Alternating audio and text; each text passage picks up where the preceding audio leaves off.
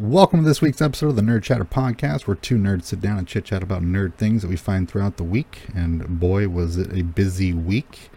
Joined, as always, by my good buddy Garrett. My friend, how are you? Pretty good. How are you doing? It is a bit crazy. This is a whole lot of information, a lot of announcements and trailers and all kinds of stuff coming out of Gamescom, and then just the Twitter roundup is insane too. So we'll get into that, but first and foremost, I'd like to go over some free games and heavily discounted games. Epic Game Store, as always, their weekly free game, Ring of Pain. This looks like a card-based strategy game that's free on the Epic Game Store until September 1st. And also, they had something listed, I think it's the Bungie 30th Anniversary Pack for Destiny 2. I think you have to own the game. I'm not sure if the base game is free, but if you do, it's like free skins and other items for Destiny 2. So that is available until 10 a.m. Pacific on August 30th on the Epic Game Store too. So go ahead and check that out. You have some sales on PlayStation Network, which is fairly interesting. Nothing too dramatic, but we got some notable ones in here. Just kind of going down the list. Alan Wake Remastered, Diablo 3 Eternal Collection, which is down to $20. Division 2 is $12, down from $30. Then you got Detroit Become Human, which is half off. Devil May Cry 5. Dragon Ball Z Kakarot is $18, not too bad. That's down from $60, full price. Gang Beasts, which is super fun. That's only $9 right now. That's usually $20. Job Simulator, Judgment, Lego Marvel Superheroes, Metro Exodus, Monster Hunter Worlds, $15. Need for Speed Hot Pursuit Remastered is just $8, down from $40.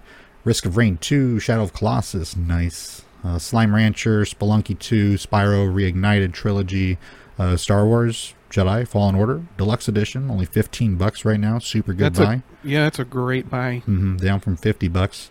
Stranded Deep, which I actually enjoyed quite a bit. That's down to $9, down from $20. Untitled Goose Game, which is epic, and then Yakuza 0. So a good list of heavily discounted options there on PlayStation Network. So if you got a PlayStation, go and check that out. And as I mentioned, we had a lot of news come out this week. So we're going to kind of treat this like we did the Comic-Con episode, where we just gun through it. We might talk about some things here and there, but kind of expect this to be like rapid fire headlines and talking about, different announcements of IPs and, sequels and that type of stuff, trailers that dropped. So we're going to kind of fire through here. Are you ready? I'm ready. Yeah, this is heavy. First and foremost, The Lords of the Fallen. That is a sequel to the 2014 hit Lords of the Fallen. So they just added the to make it the second.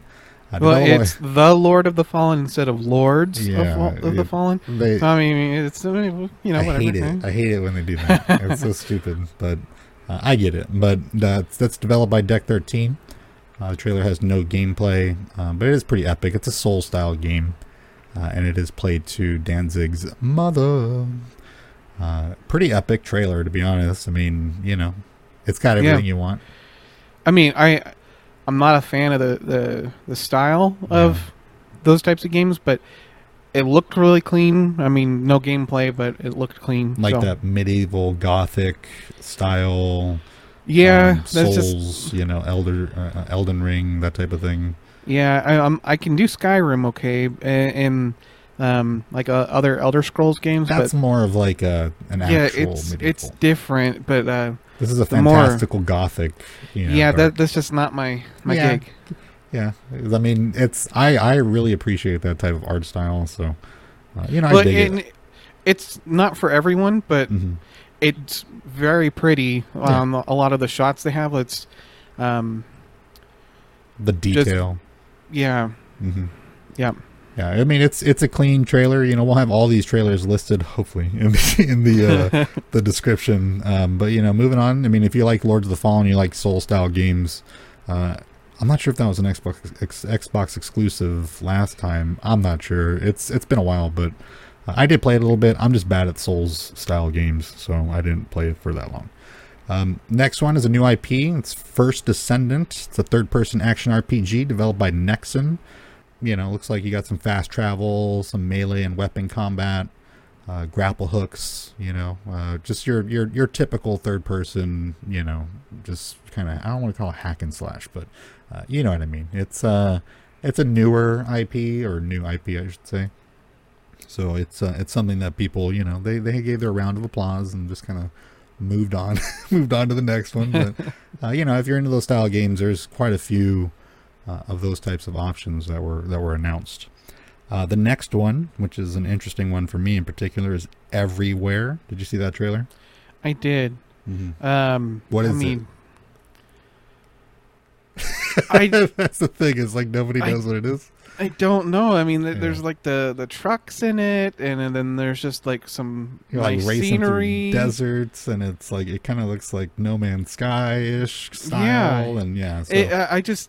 I have no clue what to make out of it, because there's like, they have like really quick shots of like people, everything. It might be everything, but I just don't understand and comprehend what they're trying to put in that together. Yeah, and I mean, the trailer's only 1 minute and 15 seconds, so then they only have like 30 seconds, 40 seconds of actual like stuff. Yeah, so I'll try to remember. Try to remember. There was some pre-alpha footage that I tracked down. The developer is Build a Rocket Boy. It's a new IP, but it is something that I'm very familiar with. It's the attempt at fabricating an open world RP environment, right? So you have things like Second Life, right, which was a game.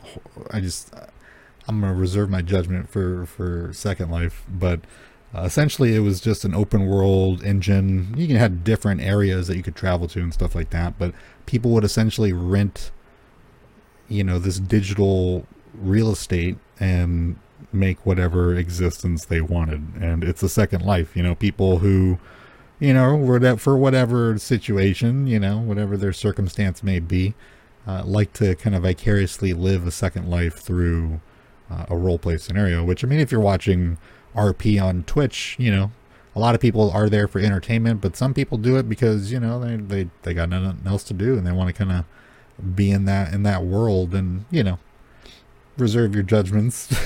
But I'm not a fan of Second Life, just because of how you know, it was very aggressive in just kind of taking money from these people that wanted to have social interaction, essentially. But the concept of the game, I digress. The concept of the game was an open world area that let people kind of build their own world and expand and live and meet and socialize. You get this being lived out vicariously through games, and I mentioned this in a previous show, like Rust. You know, I've seen people, you know, you got Arma, you got GTA. You have these games that prop up these open worlds that people can utilize to do roleplay scenarios. You know, not your RPG like Skyrim, but actual roleplay where you, the character, your voice and your actions are that character's, you know, interactions with the digital world. So Everywhere, if you look at the trailer, which, like I said, I'll try to link in the description, but the pre-alpha was a Arma-esque type real world, one-to-one, exactly what I explained, you know, a world where there's buildings and there's, you know, shops and there's roads and there's jobs and there's roles for people to play and stuff like that. And basically a person can go and build houses and start a farm, or, you know, hypothetically. And the jump, and this trailer, this pre-alpha trailer, was a year ago, and the jump from what it looked like to what it looked like now was insane. Because, like, literally the pre-alpha that I saw was like you're a big rig driver and you're driving down a beautiful scenic desert highway just to deliver a load to some warehouse somewhere. Then it shows a guy in a truck, first person, driving down the main road of a small town, you know, corner shops and people walking around, and just realistic, you know, a world for you to live in. Much like I said, GTA and Arma and stuff like that. A game that I had mentioned prior also was Identity, which was an absolute failure. Developed by Asylum Interactive, I think it was. And he was a developer of an RP server for Arma. that game went belly up and was an embarrassment. Just recently actually announced that they're still working on it and plan to release an expansion on it. It's like 7 years later and shit, you know. So it's something that people have been trying to do, you know, like I had mentioned in the previous episode. DayZ started as a mod in Arma and then became its own standalone game. Battle Royale was PUBG PlayerUnknown's Battle Royale in Arma that became PUBG, which then got stolen and taken. Now everybody has a BR. So that community for RP has been trying to have a game for themselves where they can do what they do. And you can obviously see how popular it is on Twitch. Like, you know, so there is a niche of players that want to experience that type of gameplay. So everywhere is that attempt. However, the jump from a realistic world to live in to now being able to, like, I don't know if I remember correctly, it was like spaceships and stuff, and you're like flying around, or I know there was like, you know, you're zipping through the desert and a completely different driving style. It kind of looked like Forza, you know, Horizons, and the movement and first person aspect of it looked a lot more like, I don't want to say polished. It just looked completely different. So they actually plan to have this game in the hands of players in 2023, and on stage was unable to explain what the game was or show any type of actual like gameplay. See, I what? that just, this game boggles my mind that they can't even explain it on stage when it's coming out next year. Yeah, that's bonkers. Yeah, so I mean, it's I know what it is because I know what they're trying to do, but to the normal person, they'll be like, what is this? You know, they'll probably get into the world and be like, what is, there's nothing here. It's not telling me to do anything or anything. Like, what is this game? When that's really what it is. It's supposed to be an open world to where you go and meet people and talk and get into mischief and rob banks or start a business or do whatever, you know? So I think that's what they're trying to do. I mean, if they pull it off, I'll be there, you know, with bells on, because that's, you know, that's my jam. But, you know, to me, I was like, whoa, either they were just like, damn, Unreal Engine 5 is way easier to work with and we can make this thing look way good, you know, like, and they just did it or something. But I cannot explain the intense jump in graphics and design and style, and, you know, even just like the weapon mechanics and stuff like that I saw, driving mechanic, everything was different. So I don't know, how is that going to be in the hands of people in 2023 is my question. But moving on, because we have to. Dying Light 2 Stay Human Bloody Ties. Did you see that trailer? Yeah, it's definitely not the type of game I like.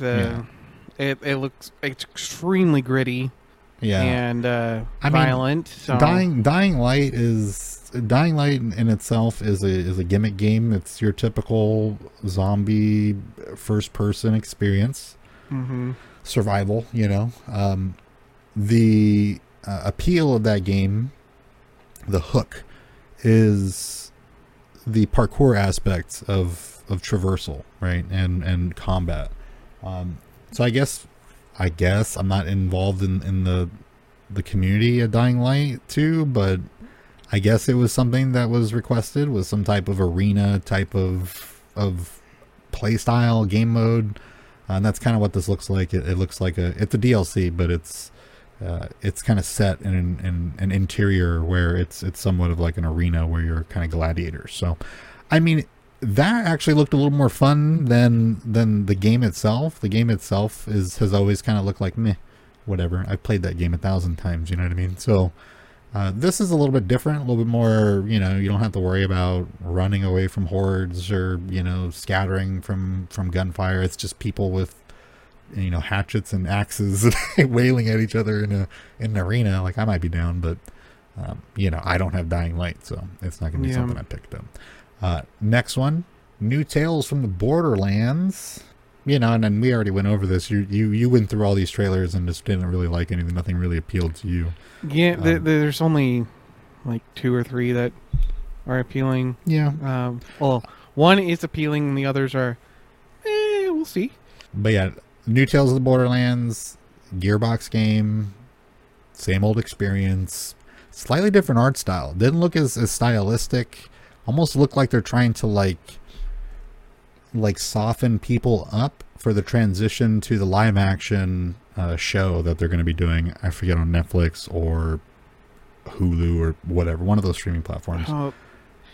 Okay, so let's talk about that real quick. Why is there this big need to have video games be TV shows when you get so much more content and experience out of a video game? That doesn't make sense.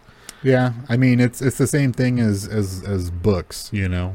I just don't think that they've nailed how to properly convey the storytelling that's done in a video game into anything live action yet. Yeah, that's where I'm going at. There's so much more inclusivity in a video game than there is in a movie. Like, you are the director, you are doing the things of a video game, while a movie you're just sitting back and watching. There's no interaction other than what your eyes are doing. And that is a lot of filler, though. You know, if you were to take the cutscenes in a game, it probably wouldn't amount to half of a movie. You know what I mean? So it's like, aside from filming, 20 minutes of a character literally running across a desert to get to another location, you know what I mean? Like, you're not gonna film that, obviously. So there's just a balance that needs to be done there. You know, they've gotten pretty good with books, obviously. Yeah. But at the same time, they have to sacrifice. We went over that with our Harry Potter catch up, where you have to cut. It's just, there's no question about it. You don't have the ability to tell everything a tens of hours long book, 10, 15 hours long book, and have it convey the same way on film. It's just not going to happen. So and they're going to do it. I know, but it's just so much easier to do that with a book, because the story, it is a singular story that there's no possible way for it to change. Yeah. And also, I think with books too, the point is to convey the same feeling that a reader gets when reading the pages of the book. When you're adapting a video game, a lot of that is just blank pages, and you're kind of left, to your own amusement to fill those pages. So, getting that to translate over is difficult, because it's a different way of absorbing the plot and story, of anything. So. I just don't think it works. It's just not going to work. But I feel like some games, especially like games that are very on rails, would work for that type of aspect. Mm-hmm. But like, there's other games where it's open world, like choice-based games. I just can't see them pulling it off very well. Anyways, what we got the cherry on the top. Very last thing we'll talk about in the roundup. So just remember this conversation about New Tales of Borderland. Moving on to the next one, Callisto Protocol. That's a Dead Space style game. I'm positive you've never played Dead Space. That is correct. Executive producer, actually, of Dead Space, with a new IP by developers Striking Distance Studios Incorporated. Published by Bluehole's parent company, Krafton. Is a third person. I mean, it's very Dead Space, but it looked like stale. He had like a gun, kind of like a gravity gun. It's an over-the-shoulder, kind of stealthy horror game, survival.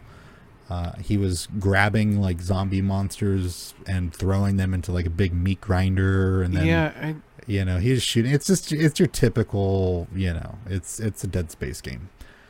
They had 3 of those, so it's a whatever game. I know that they're excited because it's their startup. This is their new thing. So best of luck, I guess. It's just I don't think there's enough creativity there to kind of draw on the masses and have a game of the year type of situation. So the next one, we have the Hogwarts Legacy plot trailer that got dropped. Mm-hmm. It was very focused on Slytherin and dark magic. I mean, it looked pretty fun. Very, I don't know. With all the skeletons and stuff, it kind of threw me for a second there. Like, we really haven't seen that much in like any of the other Harry Potter content, or Hogwarts, or whatever that world. aside from the cave. That one cave. And in the books, they very explicitly mention Voldemort having the ability to like raise the dead, right? Yeah, and that's all part of the dark arts and everything. Mm-hmm. I mean, it looked good. The little gameplay that they did looked good. I mean, I wouldn't say it's super striking. I'm really waiting for something where it's just a heavy gameplay trailer with no cinematics, because I think that's going to be the real tell for that game, is what the gameplay is truly going to look like.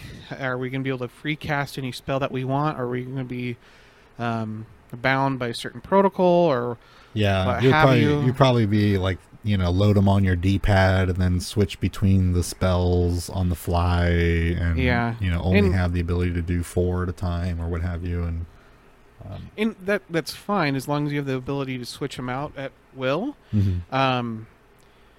And I mean, it was definitely hinting at some of the unforgivable curses and stuff. Crucio, Crucio is there. I mean, I would love it if we got to do some Avada Kedavras, Some murdering people. It might actually. I was thinking about it. It might actually be like Spider-Man, where it just time freezes and you can swap between your spells, and then hit it. It's just, I think, the fluid nature, because I recall. So I mean, in the trailer originally, the gameplay trailer, which, I mean, we did get that trailer of nonstop gameplay essentially, but.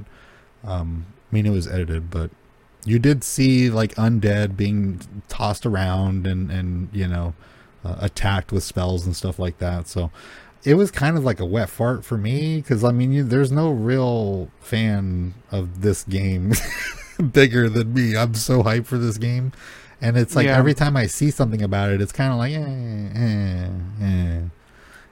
just release the game. You know what I mean? Like. I've gotten to the point where it's like I'm not being impressed by anything I'm seeing, so I'd much rather the game come out, and just deal with it then. So I think we're cool. Maybe one more trailer with some like half and half cinematic and some gameplay around Christmas, and then just like chill, and then just release the game and get it out. But no say as to whether or not there's co-op, multiplayer. It did. I mean, I was looking at the character that presumably you play in the trailer. It was a girl. She was she was Hufflepuff. But I could have swore that I saw that character in a different color robe at some point. Not robe, but the lining to symbolize a different house. So I'm assuming that, I may be wrong, but I'm assuming that that's just that's just your character, and no matter what house you choose. It's just going to kind of put you in this environment. And it was a story-driven trailer, where you have the Slytherin, maybe 3rd year, it looks like 4th year, and you're kind of tagging along while he goes off on this tangent about the dark arts being cool, and everybody should love the dark arts, and a very kind of typical deal. I guess there is the point in the trailer where they start battling with Crucio to learn it. Yeah. Which, I mean, will be fleshed out a little bit more, hopefully, and be an interesting scene, but it was like, whatever. We'll see. It was whatever. But with that, the pre-orders are now available as of the 25th, and if you pre-order the Digital Deluxe Edition, you get the Dark Arts Pack, which has the mount and some cosmetic stuff. You get the Thestral. Yeah. The Thestral comes with it, and it kind of has like a Death Eater mask. That's like gray. I was like, I mean, I get it. I mean, it totally fits. I don't think it's like a huge deal. My thing is, what is up with that 72-hour advanced gameplay? I mean, most pre-orders do that now. On a single-player game in the year 2022, explain to me what other game have you experienced that is single-player that has an advanced playtime? It's typically online, because that's the draw. Yeah. Is you get your advance, you get your you get your 3 days head start. So you can be like super OP by the time that all the scrubs come in and admire you for how dope you are. Yeah. I mean, we'll see. Multiplayer. But, I mean, I'm speculating multiplayer. I sure hope so. I mean, if they don't have multiplayer, I think it would be a disservice to the game. True. I mean, it's a class type setting, and having friends and stuff to go and make your own little trio of adventure seekers would be nice. Yeah. I mean, obviously I would be down to get that $300 version of the game, to get like it's like a modeled book. It's not, I don't think it's an actual book, but I think it's kind of like a platform that interacts with a wand. Looks kind of like a crappy wand, but it's on there. It has a bunch of digital stuff. There's like collector box and this and that. Yeah. Okay, so here's the different pre-orders that you have for the game. The standard includes obviously the base game. Then the Onyx Hippogriff is the pre-order exclusive. Okay. Then the deluxe edition includes base game, the Onyx Hippogriff, 72 hours access. Then that Dark Arts pack. Then the collector's edition includes the deluxe edition of the game and content and everything that comes with it, including the Hippogriff. Then a life-size floating ancient wand with bookcase, a steel case, and a Kelpie robe, which is a cosmetic DLC. A floating wand? I need to see that. There's no way that's true. What do you mean floating? Okay, you know how they have those floating speakers that use magnets? It looks like, based on the pictures that they have, I mean, it's just like a render. It's not even actually of the actual thing that you're going to receive, but it looks like the book base has the magnet, or the electromagnet in it. Then the wand has just passive magnets that will keep it floating. I have to see this, because that's like way too crazy. You know what I mean? Like you go to Spencer's and they got, or Discovery Store or whatever, and they got like the floating planets, or you get like a little Death Star that will like sit on your table and it floats, but it's 3 millimeters off the it's like a hair and a half off the base, and it's like I'm looking at a actual picture of it now. Oh, and there's a video. Link it. I'm working on it right now. Yeah, so from the Hogwarts Legacy YouTube channel, they have like an actual video of this thing. Okay, so yeah, it is like a hair and a half off.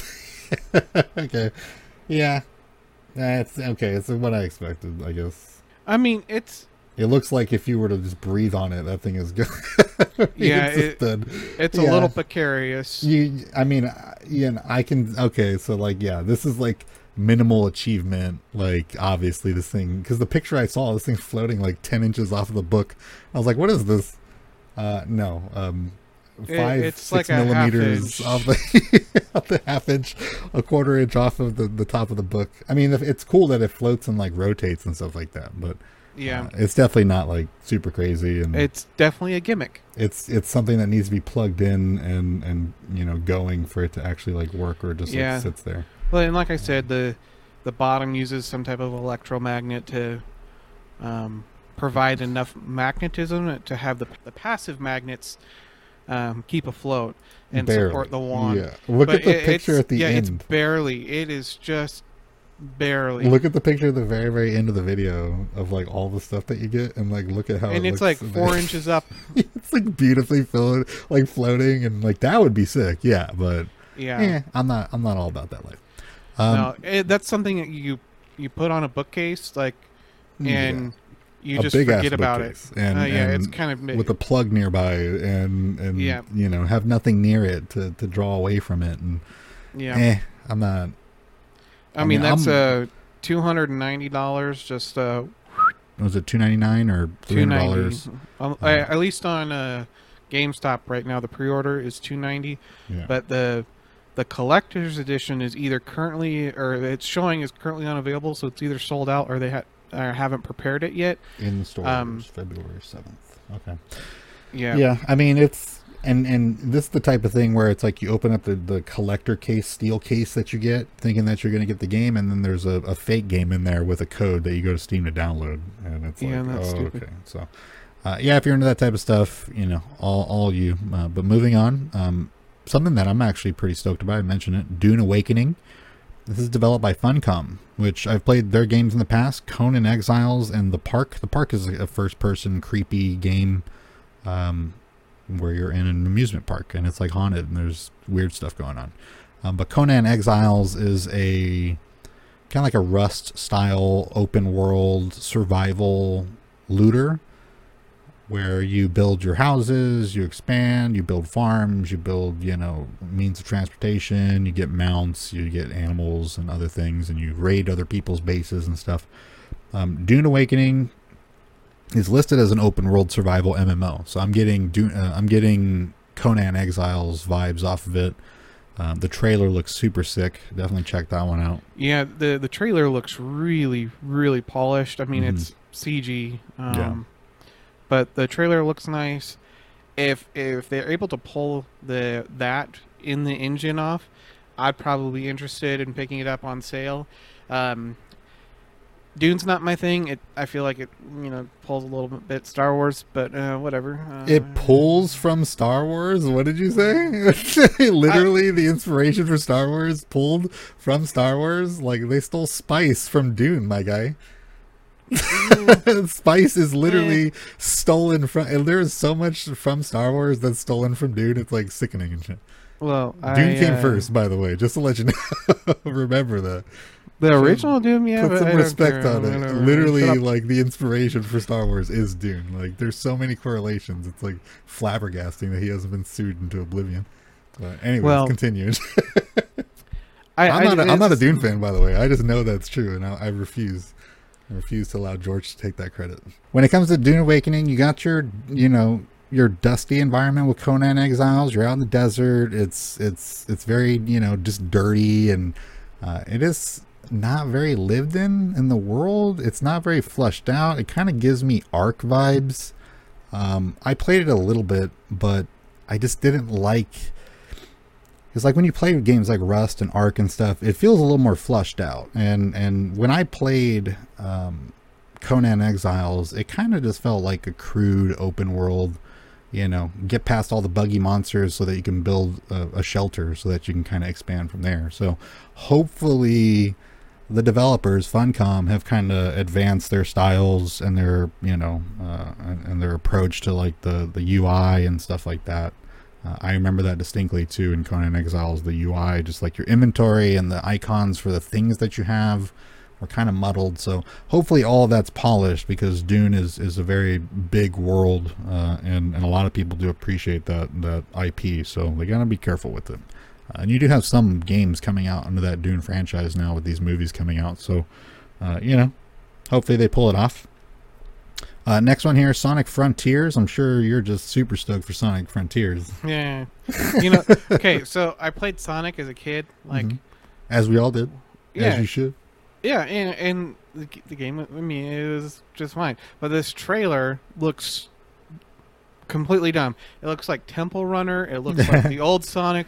Then it looks like some open world thing. It's just this amalgam of games that it's just like, how are they going to pull this off successfully? This is not new. This is not new. They made this transition. I forget when. There's a rabid Sonic fan base out there that just popped up like overnight, and they will definitely know the game. But there has been other open world free traversal, but slash like 2D, where you hit certain parts of the map and then it transitions to 2D. So it's been like that before. I really didn't see anything new or shiny about this. If anything, it was kind of like dull. I just don't think Sonic fits well in realistic environments. Like, he just doesn't look good when the environment looks a little bit too realistic for this incredibly cartoony character that is your main protagonist, And I gotta say, like, there's the one part in the trailer that Sonic did, like, the anime run, and my eyes just went straight back rolling. It was Naruto so run? Does he do Naruto run? Yes, he does. Oh my God. And it's like purposeful, like they show it in the trailer. It's like, are you kidding me? I mean, he's Sonic. He runs. That's what he do. Well, yeah, he runs, but come on. Now this next one, I'm excited for. I'm not even a big turn-based type game player, but I've been wanting to get into minifig painting.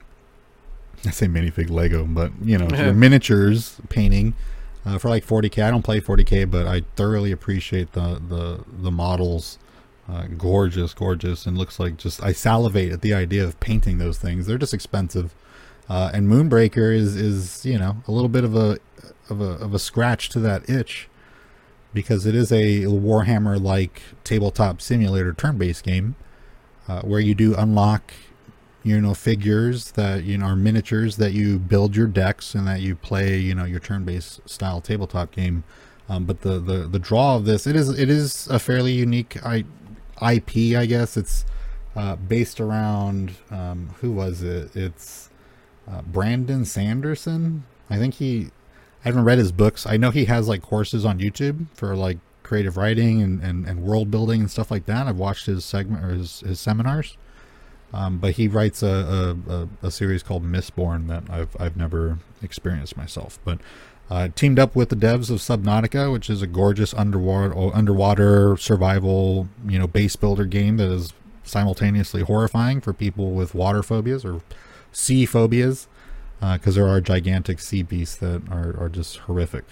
The game looks super polished, looks super good. Kind of like a League type art style. Well, and I was about to say, I had to look it up on my phone. It like the board itself kind of looked like Hearthstone, that on your phone game, or iPhone or Android, whatever. But it had that kind of art style. I mean, it looks really great, and I'm interested in the tabletop and turn-based aspect of it.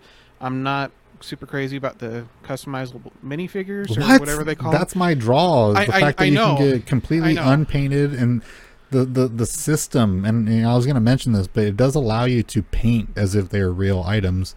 But the detail that allows you to do, the shading, the colors, the tools. That's all super cool. I mean, I'm an artist, so like to me, it's like, oh my god, they took something I love and they put it into a game, Yeah, I'm. So like I said, the tabletop game that was appealing to me.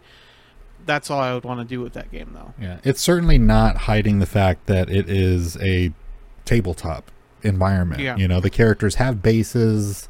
The table is like set in some type of realistic background setting. So I just think it's interesting because I kind of peruse for a game like that I can like sink my teeth into, and this one, I mean, I haven't tried like XCOM, just like your turn-based like tile movement game. I wasn't digging it.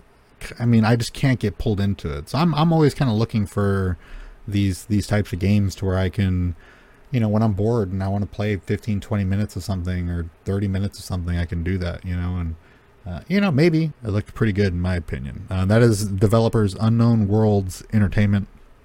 Like I mentioned, they made the Subnautica series, which, I mean, if you like survival base builder games, but also kind of exploration and story driven, Subnautica is actually not that bad. Next one on here, Goat Simulator 3. Pure just greatness, to be honest. Just absolute greatness. Yeah, the trailer just was everywhere. Crazy. I mean, you had like, the goat with people doing yoga, and it just like, oh, we're painting to the left, and there's a flaming car coming through the window. Yeah. Like, have you ever played Goat Simulator? No. Okay, so like Goat Simulator is that. It's literally, there's nuts. So many of these simulator games where it's just people who create something and they throw it in this world and let you play with the physics of whatever engine that it is, Yeah, and I've seen it get played before. Yeah. So I'm familiar enough with it. It's just crazy to me to think that there was a second game, and now that there's a third game. No, there was no second game. Yeah, there was. No, there was not. Are you sure? There was not. I totally thought there was. There was not. Oh my gosh, you're right. What? So yeah, this game, these guys are obviously trolls. They made another game. What was it? Factorio? No, not Factorio. Satisfactory, which was a very beautiful first-person, like I want to say like it's like a factory builder, you know, where you like build large structures to get things done, you know, make things and ship things and stuff like that, but in like a space setting. So they went from having this really cheap goat simulator to then releasing that game and it being like, what? These guys made this game? This looks like really good. It's only like $30 or whatever, but it never drops under $20. And I hate that. I just want it to be like $5 one day and then I'll just get it off my wish list and I'll be happy. Yeah, there was no part 2. They released Goat Simulator 3. And yeah, this is just more of what that is. Just more of what that is. They blow it out. More engines. You can get in cars. You can be other animals. You could do this, that. It's multiplayer, yada, yada, yada. You know, the first game was random too. I remember if you like took 5 bodies to the mountains, there was like a pentagram painted on the ground. If you position them, then it turns you in, you know, position them in this particular setting and did some type of like ritual. You then become like a demon goat and you'd be able to like jump around and destroy things. It was absolutely insane. Just it's a random game, you know. So yes. if you want a random game and you just want to be like, what is this? What am I playing? What is going on? That's what Goat Simulator 3 is. That's like my wife's style. She likes like silly games. That's what she calls them. They're just silly games. Games where you can just go and, you know, have a ridiculous time and giggle at the stupid stuff. You know, it is what it is. Moving on to the next one here, Under the Waves. It's a it's a story-driven underwater adventure game developed by Parallel Studios. Not very much going on this one. Somewhat of a like an oil painting style art. One of my fears is drowning and everything was underwater and I was like Subnautica would absolutely just freak you out, dude. Because that's a big thing. You gotta keep there's your a reason I going. haven't played that game. I mean, that's a no it's a gorgeous game, to be honest, and I have an issue with deep dark areas like that. So like being out in the ocean, it's like I'm fine being on the boat, but the second I start looking down and like into the water, like I'll have like just a mental freak out. It's like if I were to have to jump into the open waters of the ocean, I would probably die of a heart attack just because I can't handle this gigantic, massive open area under my feet. Like I can't do it. Yep. Well, I can do big boats. I can do small boats without getting seasick if I'm like at the front of the boat, but I mean, the second I look down, I'm done. Yeah. I'm like getting ready to throw up. It's nasty. I mean, I probably wouldn't even go there. It's the second I get into it, I would freak. Also, I just don't like the ocean. And you know, if everything in the ocean just blinked out of existence, I'd be like, all right, cool, nice.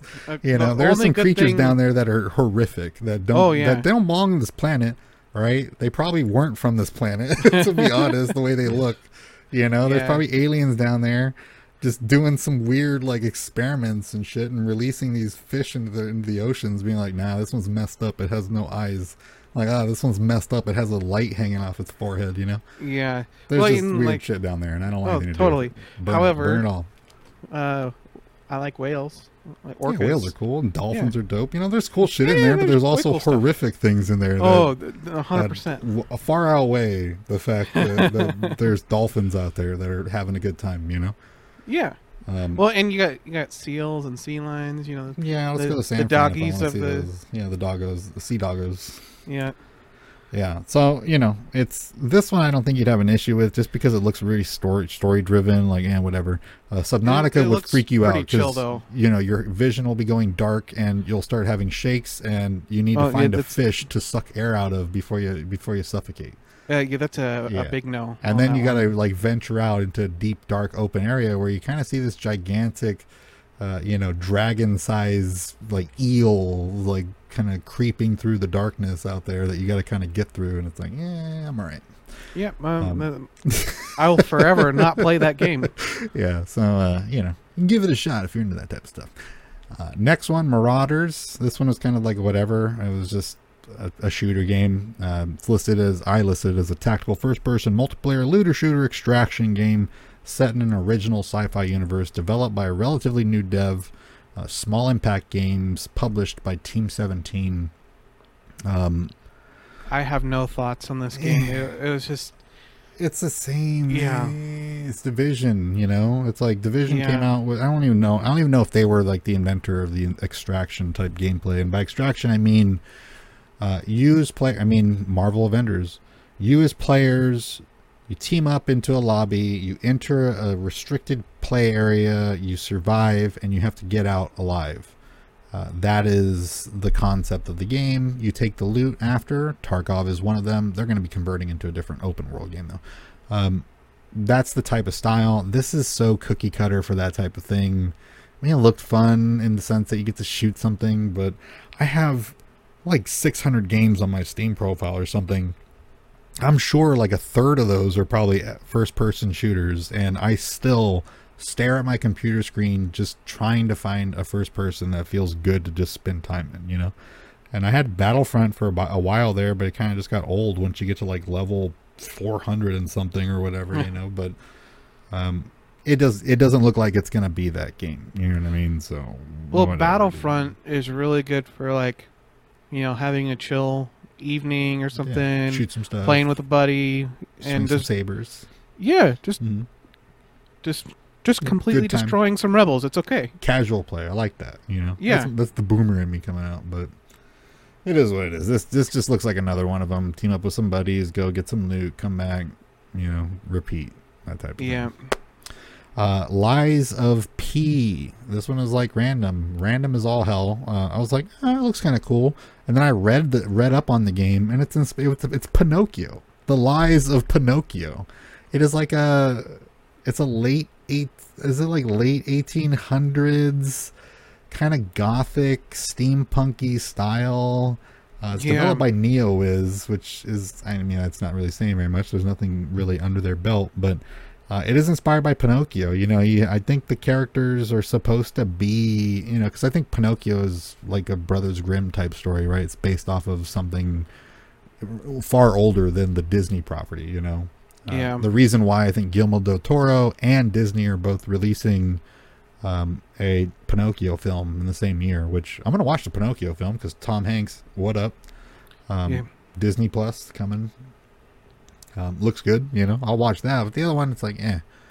But this is going to be like one of those like hyper realistic. I don't know if you've ever seen it. It's on Game Pass. Actually, the second game is. But I remember when I was a kid, there was a PC game called Alice, and it was it's a horror concept of Alice in Wonderland. So it's like all the characters and stuff are just morbid and kind of just dark and creepy versions of what you're accustomed to. And I kind of get that vibe from this one. I came across Alice on accident.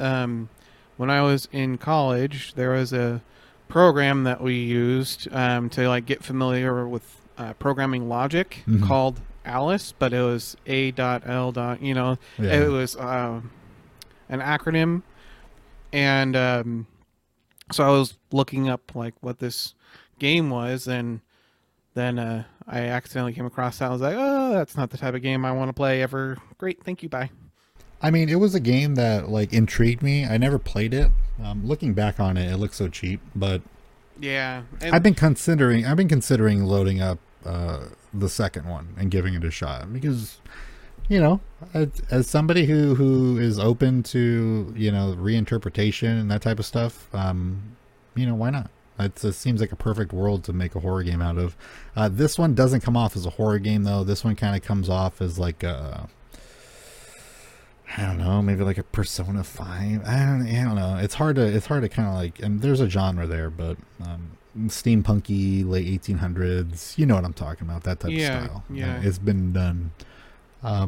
Next one, Stranded: Alien Dawn.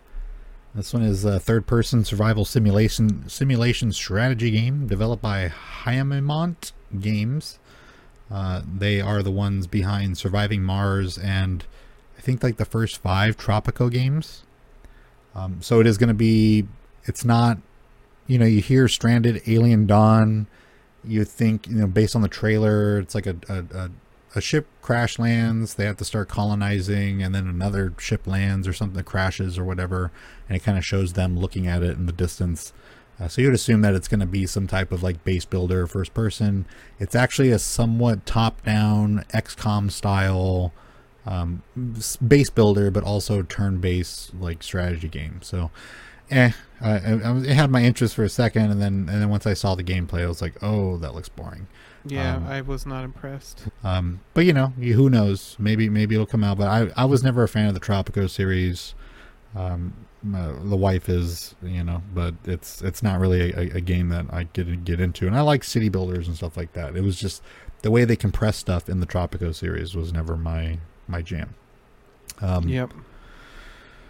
Next one, Atlas Fallen. It's a single-player action-adventure RPG in a desert with a hack-and-slash style gameplay with fast desert traversal via sliding. This is developed by a new dev, Deck 13. I could have swore I saw another. No, that was Team 17, but Deck 13 Interactive. It was mostly cinematic. Did you see this trailer? Yeah, I mean, it looked like. I don't know how to explain it. It looked like the dude was using some type of force-esque or levitational skill to like raise a bridge, and then he and the one chick in it were like summoning weapons and like were changing weapons of what they had, and at the end they were these like massive, huge like battle axes, if I remember right. Yeah, and they're jumping in the air and twirling around, and yeah, I at first it had my attention, then as soon as it had those big, like completely extravagant, over the top weapons, I was like, okay, yeah, never mind. And it looked like a hack and slash setup. Yeah, like a whatever, maybe like a Monster Hunter style combat. I don't know. It might even be more crude than that. Just kind of like a Dynasty Warriors type of game style where you just go and hack it at big groups of characters, whatever. Moving on. I'll put this one in first, but Genshin Impact Update 3. That's all I'm going to say on that. I don't play Genshin Impact. Definitely not spending any money on a game like that. But, there are people who love that game. I truly appreciate how it is cross-platform. How you can play it on, your desktop and then go play it on your phone. That's a nice feature, but it is it's predatory. Genshin Impact is predatory in the way that they're marketing it, but not even marketing it, just profiting off of it. It's very opportunistic. They're taking advantage of these people who want to dump tons of money in a game that is not really worth it, but. That's what that is. Update 3. I think they added like different lands, different characters, different weapons. Your typical expansion, but it is it's a monumental update, right? So it's 3.0. So people who do play Genshin Impact, hey, I got some enjoyment out of it a little bit without having to spend any money, but it got so like just one note and like that I had other games I can go play and enjoy and stuff like that. I didn't feel that it was worth taking up my attention to not deal with any other games because of it. So it kind of just puttered off. And if it's an update that brings some stuff that players have been waiting for, then there you go. The next one though is Honkai Star Rail, and I mentioned Genshin Impact because these are the same creators.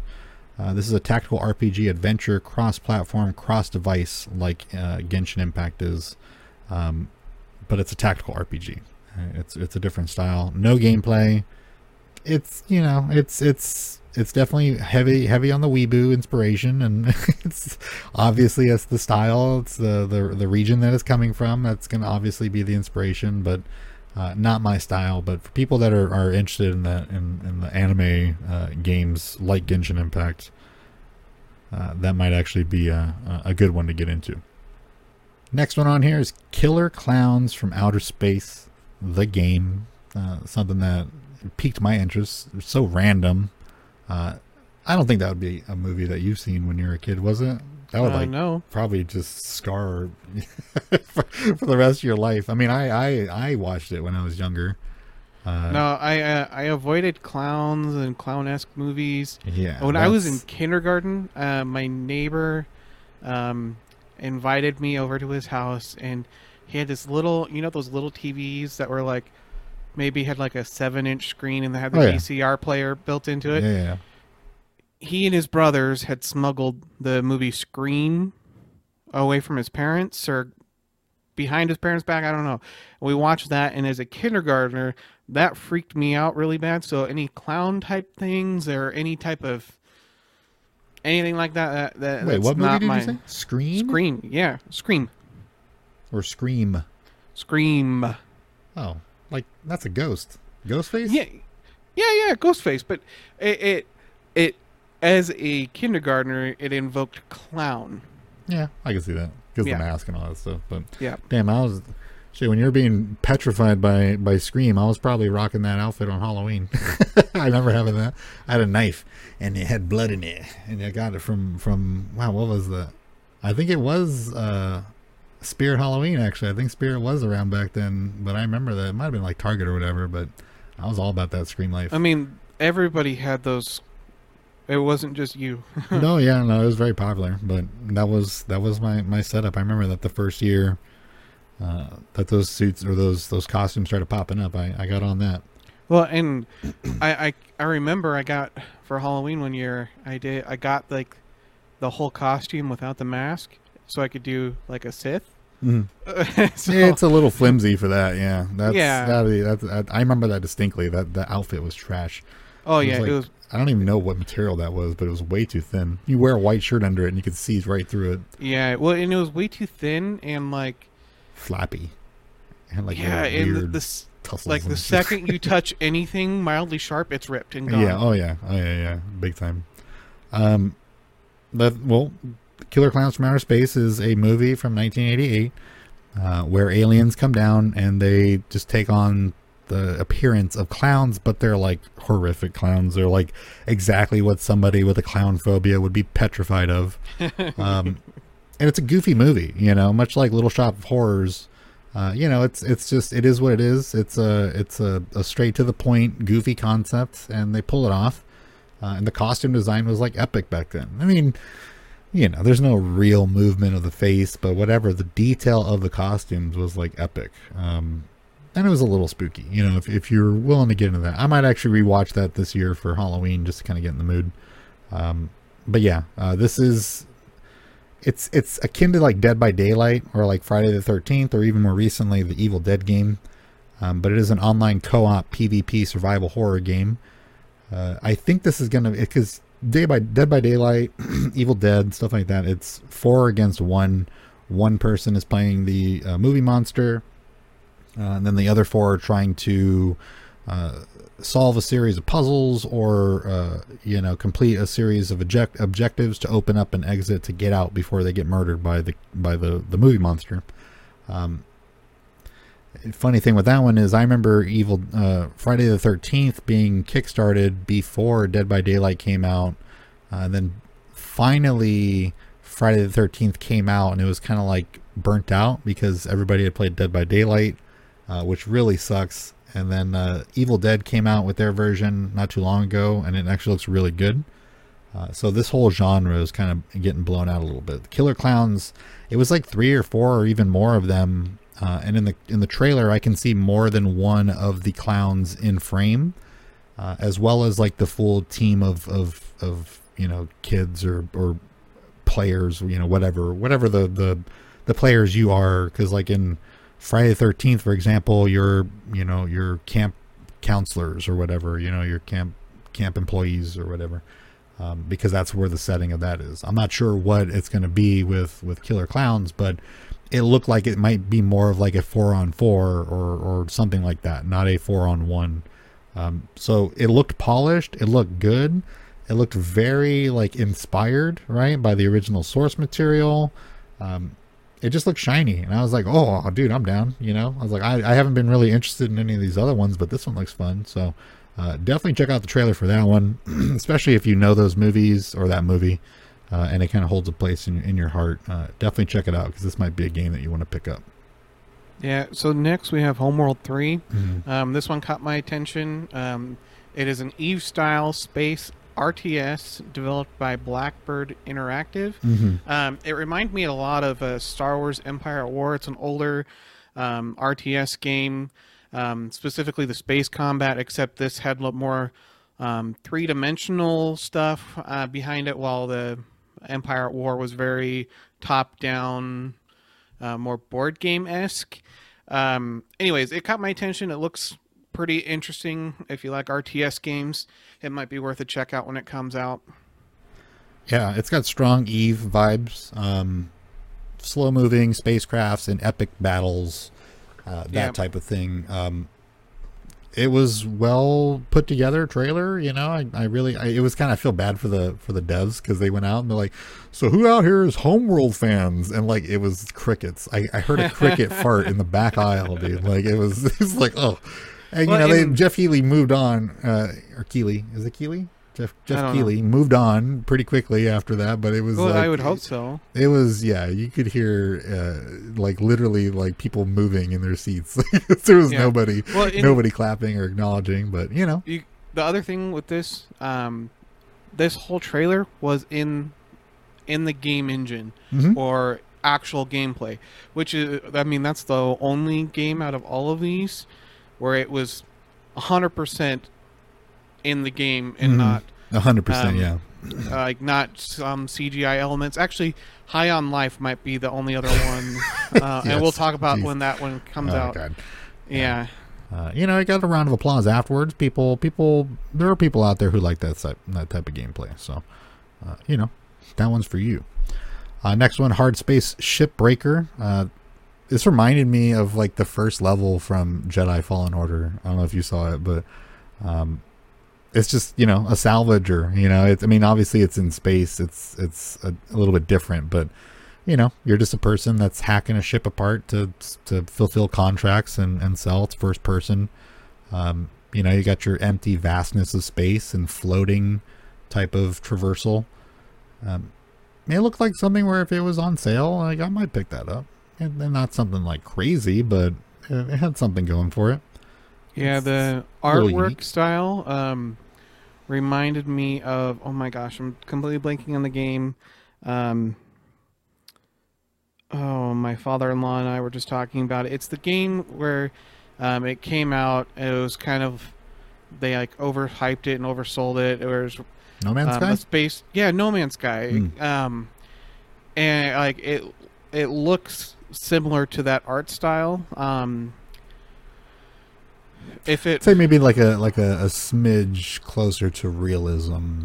Yeah. There's another game that came out that's on Game Pass where you're an astronaut, you're trying to survive in the midst of a wreckage, and you have a chicken, and it kind of reminds me of that. I forget what it's called. I played that for like hours. I don't know why, but you have like little by little venture out further out into this wreckage and collect things to build and try to escape. But yeah, I know what you mean. It did kind of give off like a No Man's Sky vibe. Yeah. But I don't know if there's like actual travel. You know what I mean? I don't think I saw any footage of them in some type of ship moving to a different location. So this may just be like you load into the level and you're looking at a big wreckage and you got to go and fulfill the order or whatever. But yeah, if there's wreckages out there and you can take off from a port and go and stop and get out of your ship and go and salvage and come back, that'd be fun. But if it's as on rails as it looked, I don't know. Maybe we'll see. Gotham Knights story trailer, not much to talk about there. Not too many people hyped for that game. They were, and then they saw it, and it's like, oh. I just recently restarted playing, which I'm going to stream later today over on Twitch, /Nerd Chatter Show. I started up Batman Arkham City, which I played all the Arkhams. A huge fan. I think they're some of literally like the best comic book games, neck and neck with Spider-Man. You can't beat those two. The combat in the Arkham series is phenomenal. There's some issues with this one, but you get accustomed to that, the greatness that is the Arkham series. So there are certain expectations that arise when you start messing around with something like Gotham Knights.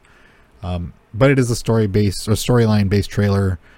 Just kind of shows off Harley Quinn, Clayface, Mr. Freeze, and a super dope syndicate is the Court of Owls. It's a group of like high high-end, fancy, posh, rich people that also kind of live a double life of this secret organization that basically control the ins and outs of the city through an ancient organization of people that basically take on the symbology of the owls. But they have these like super soldiers, kind of like, I don't know what they are, but I read the comics, I have them. But they're like super powered, they're hard to fight, and pretty big issue for Batman. They were a pretty big issue for Batman. I'm not going to go into details. I mean, it's pretty epic to see them in some type of involvement in a game. So I mean, that might make it worth it for most people. But Gotham Knights is kind of like, I don't want to have to reuse the phrase, but it was a wet fart when I first saw the trailer. But who knows? Maybe it'll look good. A lot of the character design in that game, costume design, is horrid. Pretty sure I saw Red Hood, and the top of his head looked just like Darth Maul. He had like the little horns. It was like, wait, what? So there's a lot of stuff. I'm trying to process a lot of stuff going on there. Barbara Gordon looked like her Batgirl costume was just like, what is that? It's horrible. Pretty bad. So maybe people will be like, hey, it's actually not that bad, and then I'll pick it up when it's on sale for $19.99, one summer sale. But yeah, that's pretty much it for Gotham Knights. Next one, Scars Above. It's a story-driven third-person action adventure shooter set on an alien world, made by Madhead Games, and it's essentially, from what I was getting from it, kind of like a Tomb Raider clone, but in space. How far? I mean, it was more of like a cinematic, like, look how pretty this is type of thing, but that's pretty much it. Yeah, and that's all I really got. It was a very short trailer. Mm-hmm. Wyro Song is the next one. Oh, you don't want to talk about the other one? Yeah, I'll flip it. I did skip that, but we'll do it High on Life for the next one. But Wyro Song, developed by Something Wicked Games. Now, Something Wicked Games is a newer company, comprised of some ex-Bethesda, Fallout, and Elder Scroll developers. This is listed as an open-world occult historical fantasy RPG set in a fictionalized Portugal in the Middle Ages. Nothing going on here in terms of gameplay. Very beautiful artwork, but it was cartoonish. You could tell it was just a trailer. But what do you think? You got Bethesda, you got Fallout and Elder Scrolls devs kind of coming together. Make something. That I think they're just taunting that, because I mean, in the first couple seconds of the trailer, they show that, like, oh yeah, we have developers from these games, and it's just like, okay, that's cool. Yeah. I want to see gameplay before I pass judgment. You can't draw much from it. No. I mean, maybe these are the good devs from Bethesda that just hate the way things are being run and managed, and they went and started their own thing. And this is like the talent. It also could be the really bad developers that got fired or whatever. Yeah. We don't know. Yeah. It's the same thing with Ark, and Atlas. That's the same. They kind of split off and they both made shitty games. So, I mean, whatever. So, I mean, you never know. But, an open world RPG, the kind of occulty historical fantasy. Like, I'm always down. It looked very mystical, though. It wasn't like a one-to-one, like late 1800s style feel. Yeah. It was somewhat fantastical in the image they were portraying. So we'll see. I mean, obviously some competency going on there. Some people that know how to make some games and have done it. So I mean, we'll see. But we really got to reserve some judgment on that one until some actual gameplay comes out. Yeah. What's that next one? High on Life. It's an eccentric FPS made by Rick and Morty co-creator Justin Roiland's game company, Squanch Games. So, I mean, this game, literally just so goofy. Like, the guns had a face and were talking. Like, he had this, like, other, like, it almost looked like a whip or thing. Yeah, he had a knife that, like, converted into a whip or something like that. Yeah, and it was like, it looked like it was his tongue. It was so weird. Yeah. And, like, I just got thrown off the first time I watched the trailer, because I had to watch it 2 times just because of how bizarre it was. And I was like, I totally thought I heard Morty's voice, and it was the freaking gun. It was just like so bizarre. It's the gun. The gun talks and the knife talks. Everything talks, and it's very what you would expect from a Rick and Morty type of headspace. You know what I mean? Yeah, well, it's like I mean, the whole way that they develop Rick and Morty is bizarre and crazy. Like, drunk all the time, and yeah, obliterated. yeah, and it's like they took shrooms and were like, let's develop a game. That's what the games feel like. Is like somebody like was on acid or something like that. Which yeah, I mean, hey, you know what? Like, you know, live on Twitch, you know, I like to pop some brewskis and chill out. It makes things more enjoyable and get a little creative and loosen up a little bit. But yeah, these guys like use beer as their fuel. Yeah. So it's a bit, yeah, it has a vibe to it where it's like, yeah, it was definitely definitely cringe, super vulgar. Lots of, I mean, in the trailer there's F-bombs just like at least out. 25. Yeah, there's at least 25 F-bombs. Yeah. It surprised me. It's one of those things where it's like, okay, you're fighting a bug, and this is the trailer. I'll describe it, and you could watch it. But you're fighting a bug lady, and you're in some like a big room with goo, and you're in like a trapped area where you got to fight this boss, and the bug jumps in the goo, pops up in another part of the goo, which in a game you would just roll with, you know, because like this is the map. But this is the game where it's like it likes to point out the fact of how gross it is that the bug was so willing to jump into this goo and blah blah blah, and then you're just making quips, and it's just nonstop like pointing out the obvious, making jokes about the obvious, and just kind of like, all right, dude. As far as game, it's literally every other game just like it. You know what I mean?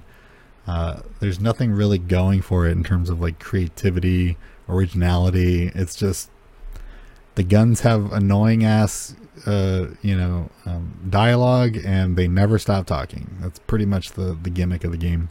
Well, the art style is very much like any other Squanch games, which, I mean, if people have played them, they have a VR game.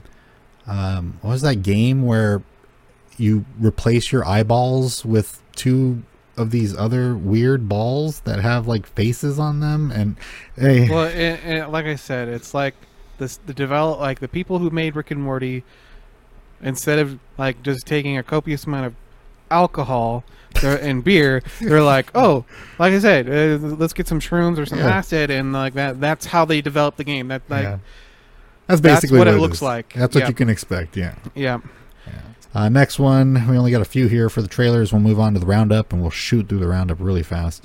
Where Winds Meet. It's a third-person action adventure open world martial arts RPG, and takes place in medieval China.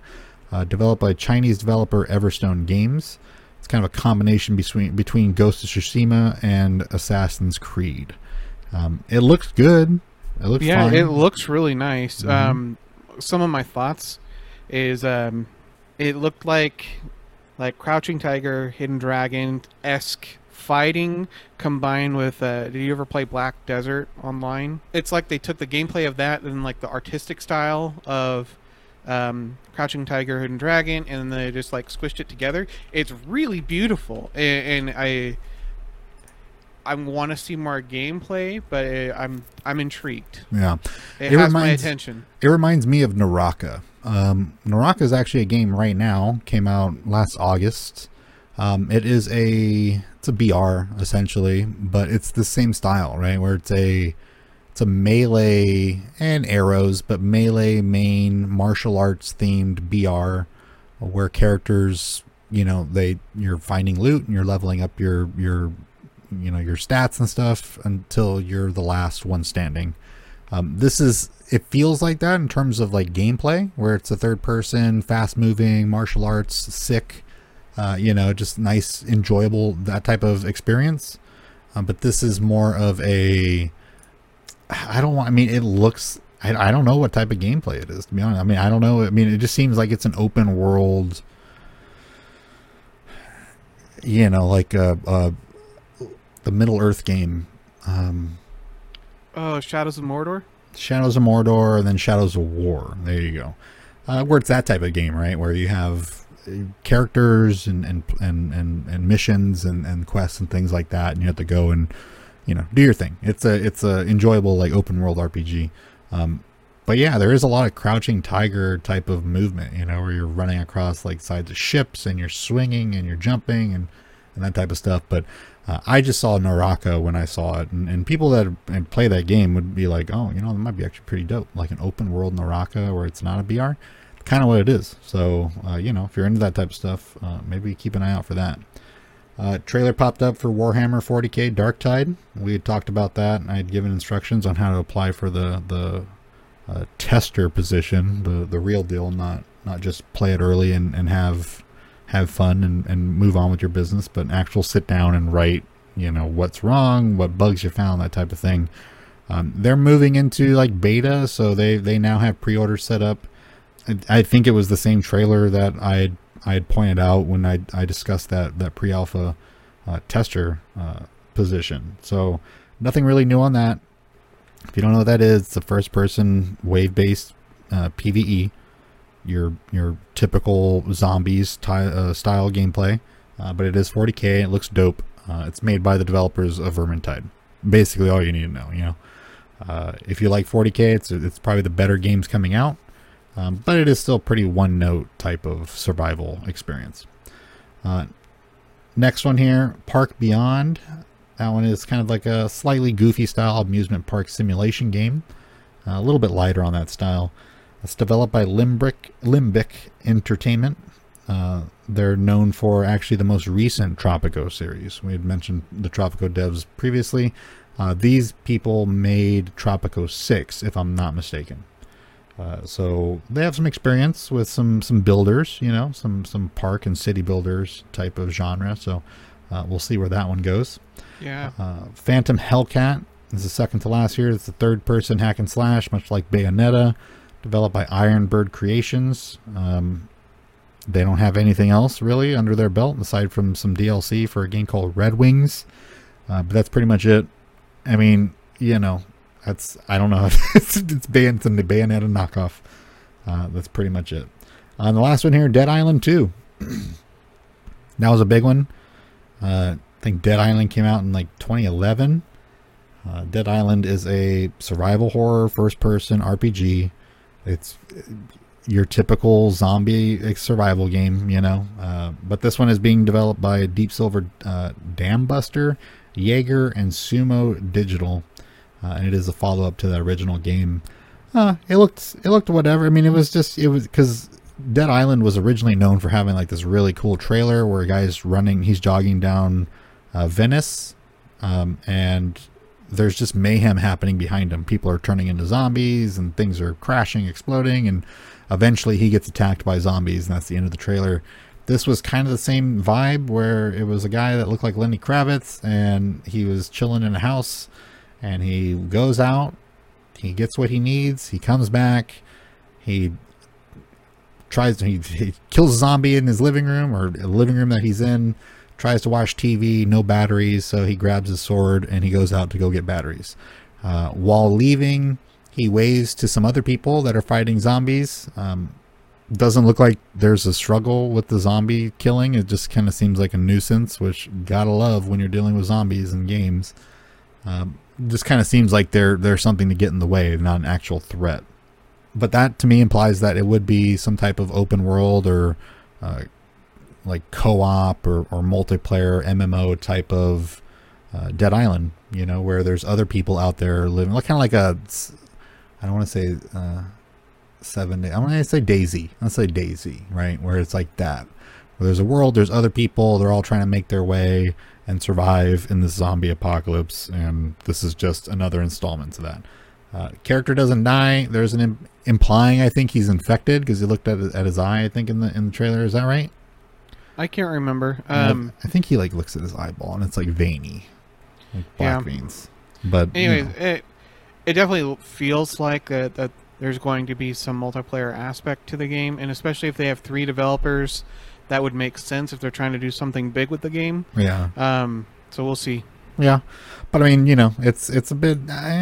Could have came out 5-6 years ago and would have been like, oh, cool. But now it's like, we're kind of 11 years later. Yeah, basically, it's like kind of done with zombie games, man. But hey, we'll give it a shot and see what's up. So that is it for what was announced at Gamescom. It was absolutely insane. A lot of people considering it to be one of the best game shows with the releases and new IPs and announcements and trailers and all that stuff. I mean, Jeff was ecstatic, a smile on his face, just unloading trailer after trailer after trailer after trailer, and no real love being shown to Hogwarts Legacy in there. That's kind of shoehorned it in there and just kind of moved on, you know. So yeah, there wasn't. I mean, the people were hyped for it, you know, and everybody. I watched Lyric. I should have actually streamed it, and we might get to that in the future. I like watching streamers react live, sipping my coffee and watching it with the chat. You know, it's fun. Watching people's reactions and that type of stuff.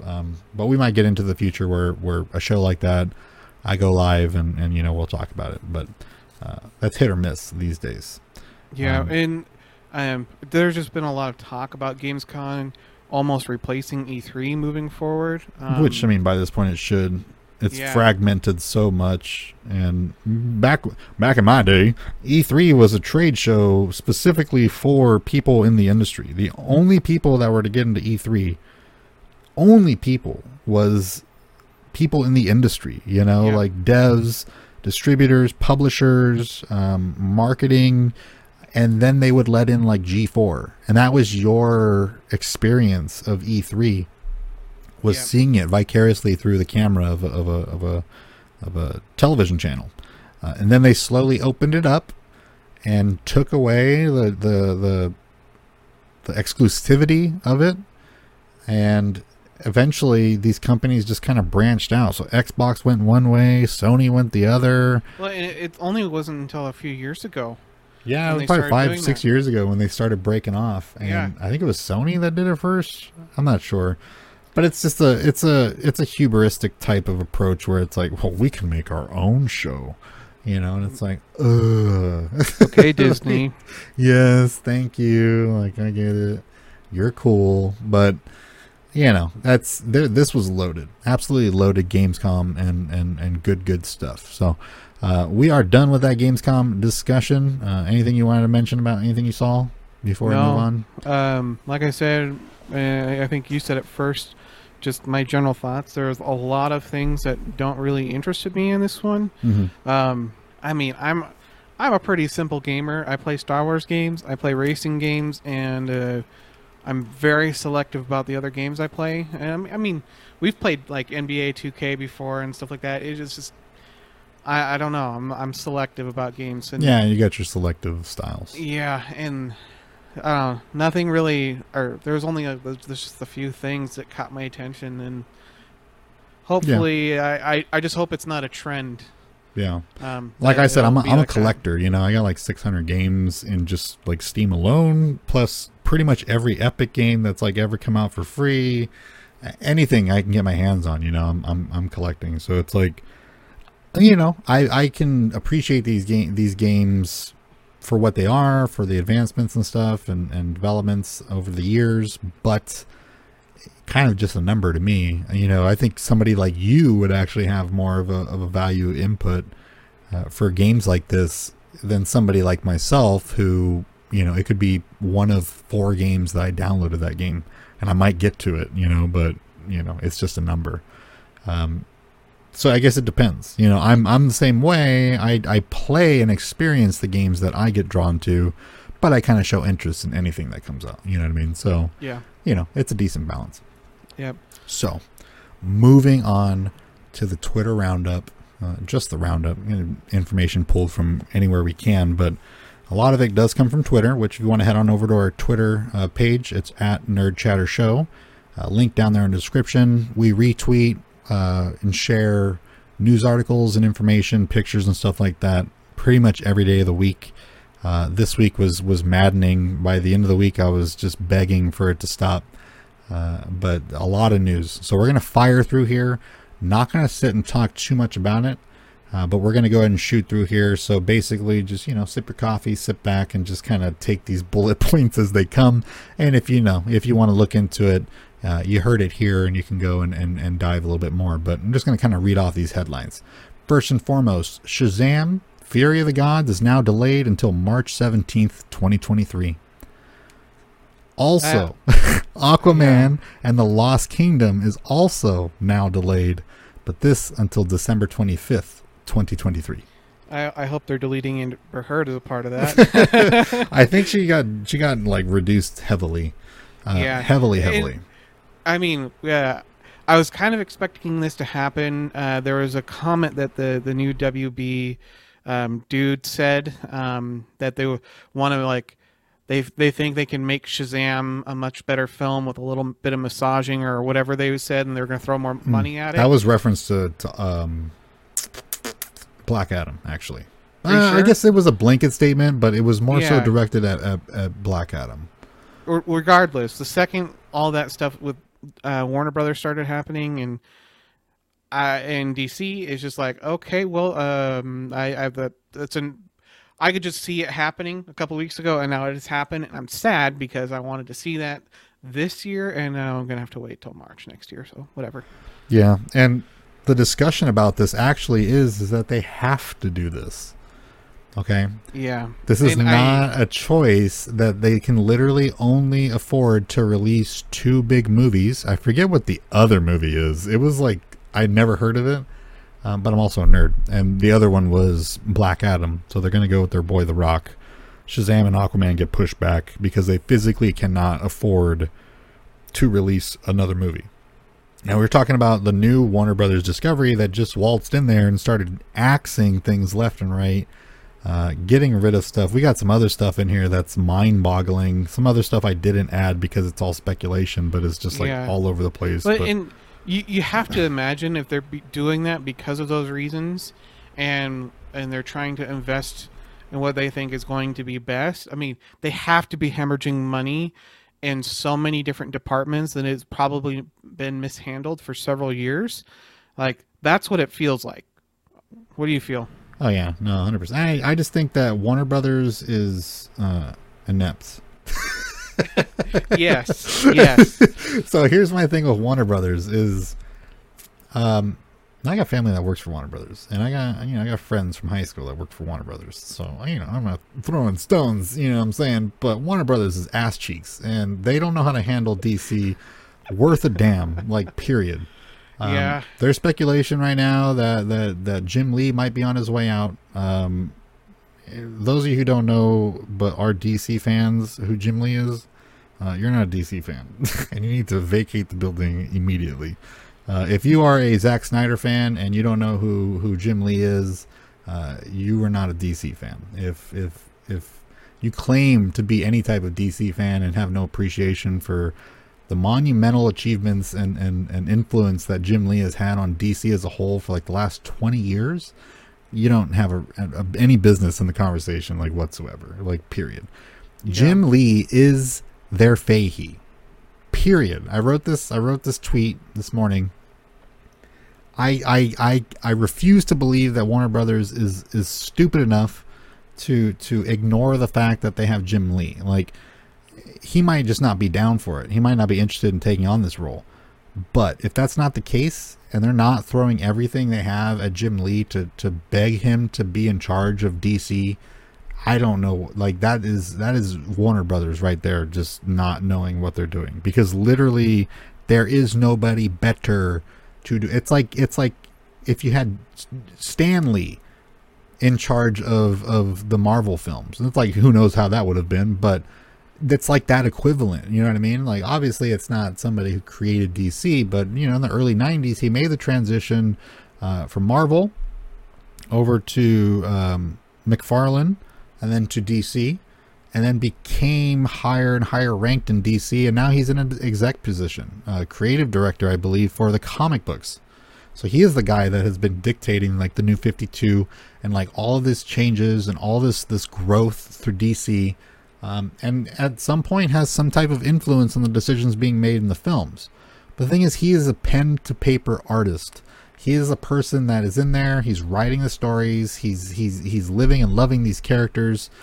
This is the person that you do whatever it takes to get into that position. And then they're just like, nah, we're going to go get the guy that produced the Lego movies.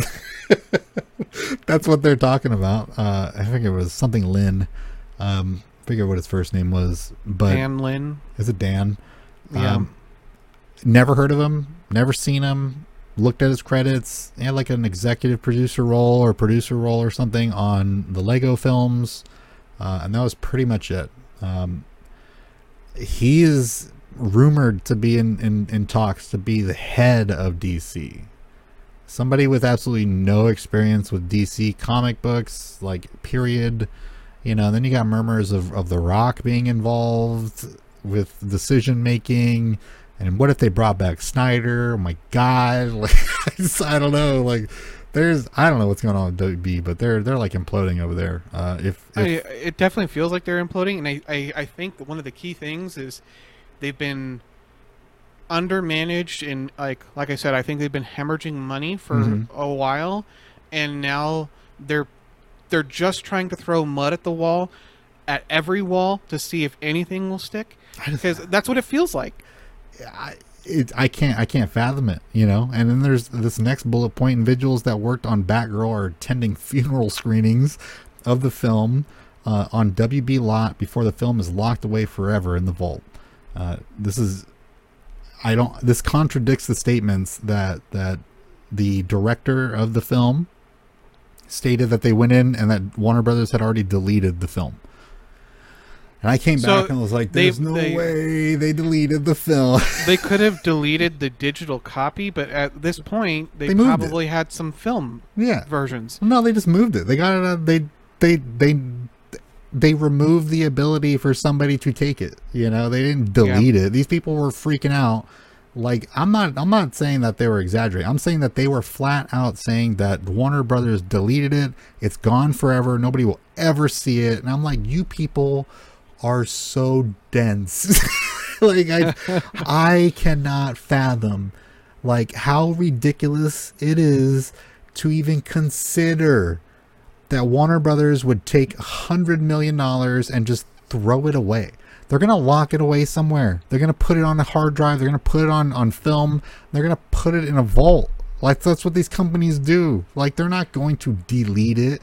At this point, what have we seen from Warner Brother? Complete ineptitude. They could do that. There has been nothing in the last few weeks that has shown me that they have the maturity to not do that. Yeah. I mean, I don't think any company is that stupid. Like, even Warner Brothers. They are stupid, but they're not that stupid. They've been so stupid and so everywhere that I could have seen it been deleted on accident, and like their IT department having to go in and like resurrect the file or whatever, just because it was like an impulse decision. Like, oh yeah, we're done with that film. Delete it. See, and then someone took it literally and went and deleted it, and they had to restore it. Like, that's what I'm envisioning here.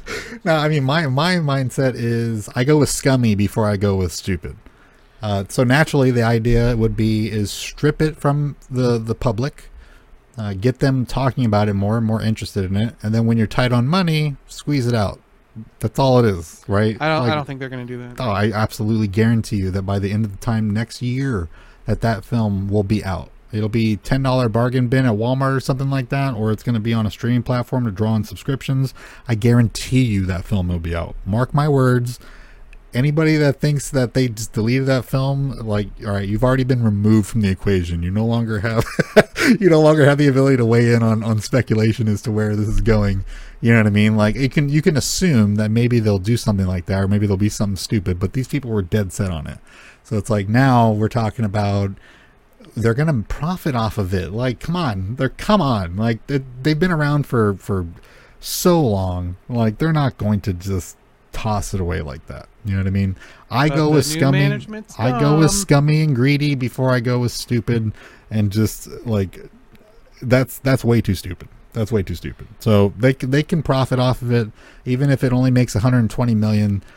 They saw it as a loss. They saw that film not making $100 million, so they need to fabricate that $100 million if they're going to get it back. And by just releasing the fish, there's no way that they're going to, you want to eat. Yeah. So it's like, you keep it on the line a little bit, let it tire itself out, and then pull it in for the easy win. That's what it is. The hesitancy, the resistance towards the film to begin with, you convert that to want, right? You convert these people to being like, well, you're just going to get rid of it? That's not right. Yeah. Like, I watch it. I might not like it, but I'll watch it. Like, that's what they're going for. So, hey, come on now. Time will tell, ultimately. Oh, yeah. we'll see in a year from now or 2 years from now if they've done anything with it or if it's just locked away in the vault forever. Who knows? They want to see where they're going to go with the vibe and where they're going to feel and where it would fit. But once it fits in some spot, they're going to release it. And 5 years from now, it doesn't matter. Like, hey, remember that axed Batgirl movie? Like, we're releasing it. Like, oh my god. Or maybe they're trying to generate, restore the Snyder Cut type of outrage online, and that's where all this is coming from. But well, the first teaser of The Last of Us dropped. What do you think about that? Yeah, I mean, Mando, Pedro Pascal. I'm not sure if he visually fits that role, but I think he has the acting chops to kind of like get you past it. Seeing, was it Nick Offerman in there? Yeah, I don't know. He looked kind of clean cut for that. Yeah, for that setting. And okay, this is just me. Every time I see Nick Offerman now, all I think is Ron Swanson. There is nothing else. Well, I saw him at Central. Oh, that's right, when he did the comedy tour. Yeah, I went and watched in Central. It's so uncomfortable on that campus in that room, but he was very vulgar, and a lot of singing, a lot of guitar playing. Very, he threw the in-laws off. I don't think they expected him to be that raunchy, but it's like Bob Saget back in the day. You go see Bob Saget, and you didn't expect him to start dropping F-bombs and saying crude jokes and stuff, Yeah. So I mean, it was kind of that way. I love Ron Swanson is the greatest character ever to be fabricated by the hand of man. So like it's I recently just randomly watched clips of Ron Swanson. I mean, you have to. I mean, especially the Duke Silver stuff. Oh, it's gold. It's silver. Yeah.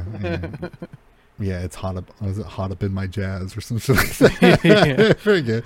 I mean, it's a beautiful character, and him in anything is always enjoyable. So I'll watch it. But a lot of acting chops in that movie, and I think the feel and the acting in general will be able to nail it. Is it a series or is it a movie?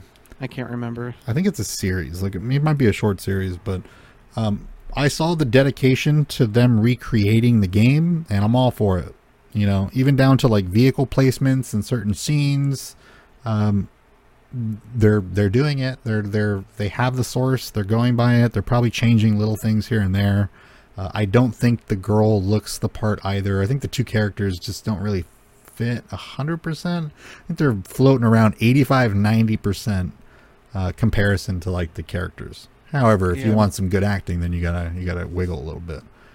So I'm down for it. We all know Pascal is legit. Yep. And it is a series. It is a series. Okay. HBO Max. Mm-hmm. Oh yeah. So yeah. Never mind. I guess isn't that so messed up that within like weeks, I can no longer say that quality on. I mean, we've had episodes where we're talking about HBO Max being quality, right? Yeah. Yeah. It is no longer quality. Well, a lot of the stuff they have on it now is quality, but who knows? This time next year, we might be talking a whole different story. Yeah, this might be Hulu 2.0. It's. I mean, we'll see. It looks good. Looks true. Looks like they're staying, faithful, and it'll probably be pretty good.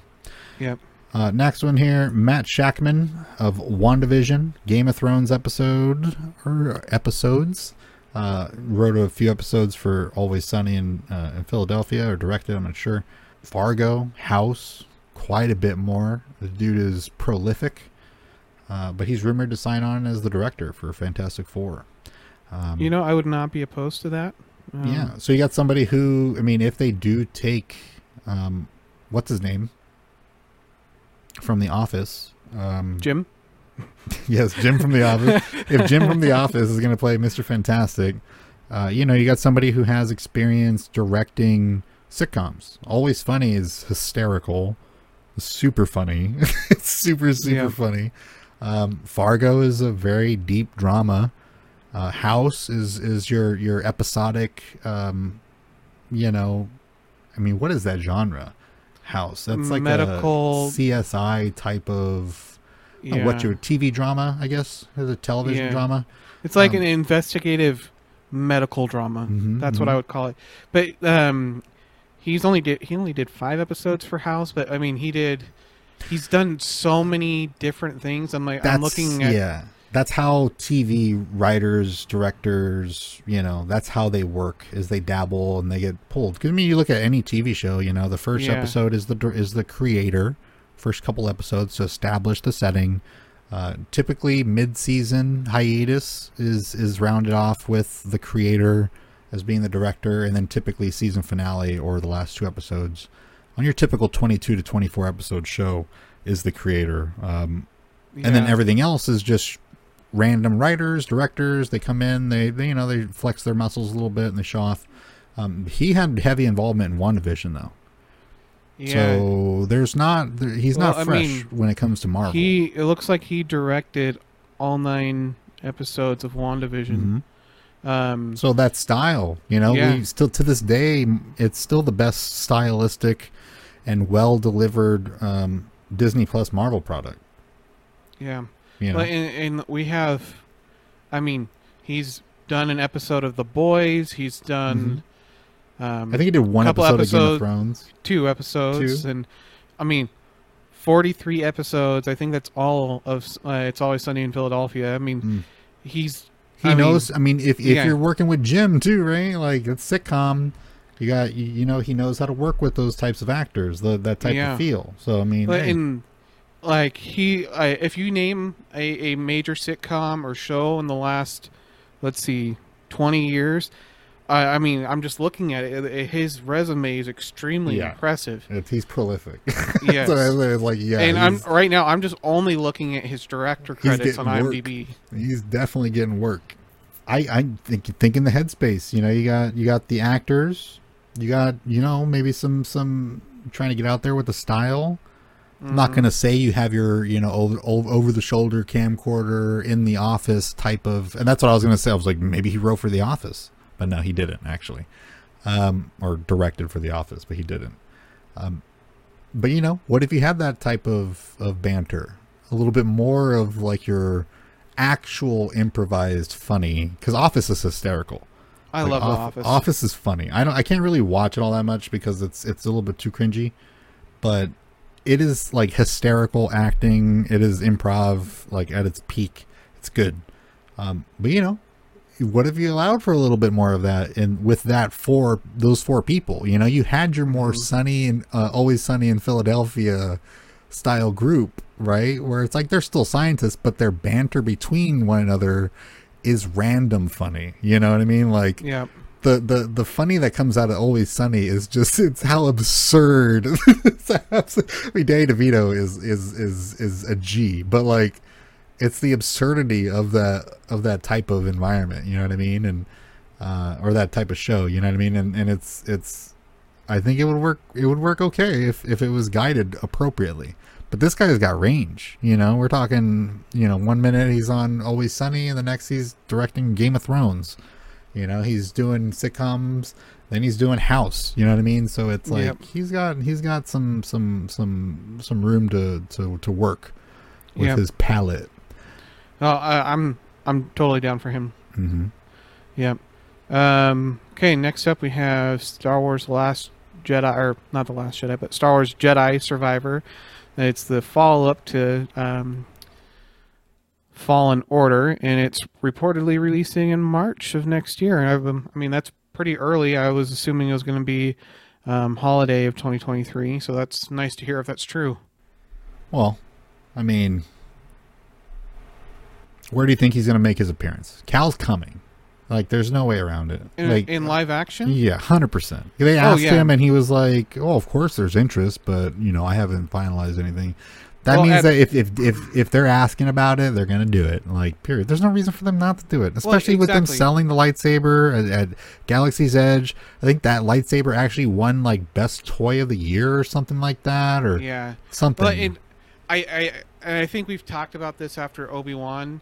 I think there's going to be a place where Reva and him can co-star in a TV show and have it be good, and Reva actually have purpose.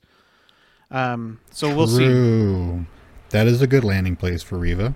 Yes, and I feel like because she's a former Inquisitor and like his main foes have been Inquisitor, and at least in Fallen Order, I feel like that would be like the best place.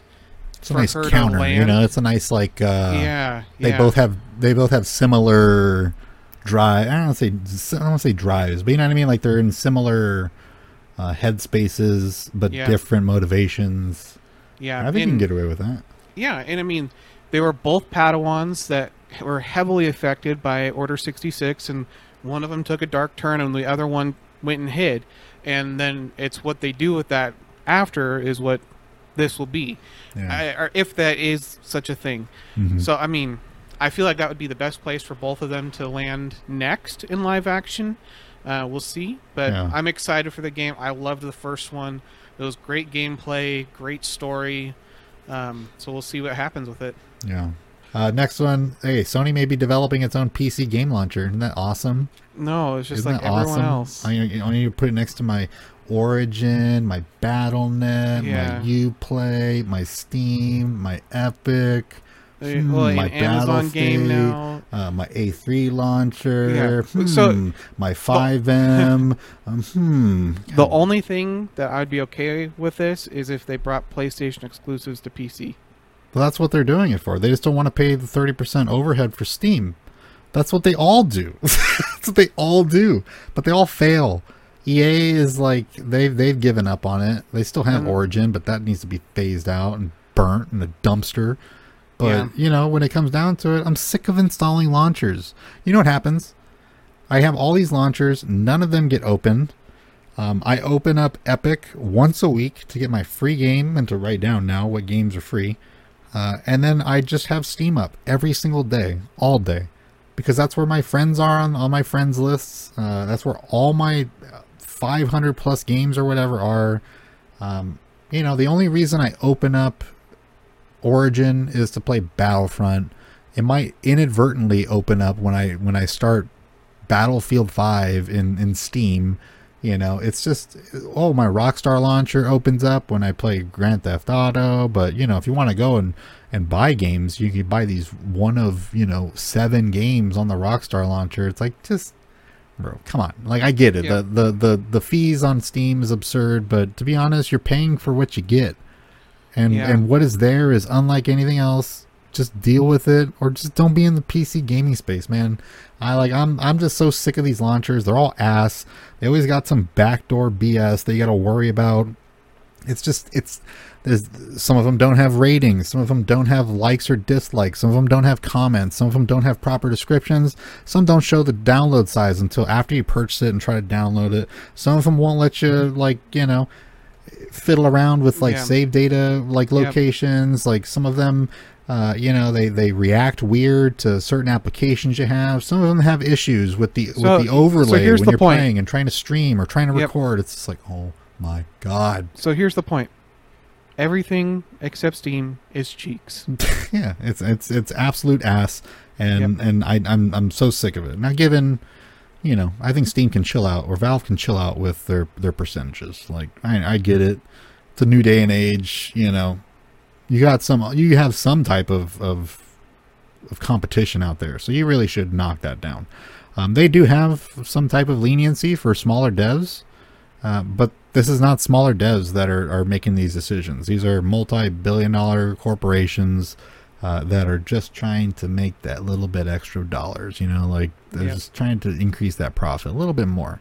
We're wiggling into a new realm, but we're gonna make our own rules. That's that's fine. I won't open up that unless you got free games every other day. Then I'm not opening up that PlayStation application. I probably won't even have it until I absolutely need it. And the second I don't, it's gone. So whatever. So Avatar got quietly removed from Disney Plus, and it's going to be re-released, right? I think they're re-releasing it in theaters. Yeah. So I mean, that makes sense. It is what it is. I mean, Disney needs to grab some cash. Now, this is Avatar, the shit James Cameron film, not the blue people. Yeah, not the super cool Avatar Nickelodeon television show. Yes. This is the film franchise that has been Space Pocahontas. Yes. Or what was it? It's cowboys and Indians, basically. That's all it is. It's literally, was it Dances with Wolves or whatever? Dance with Wolves. Yeah. I don't know.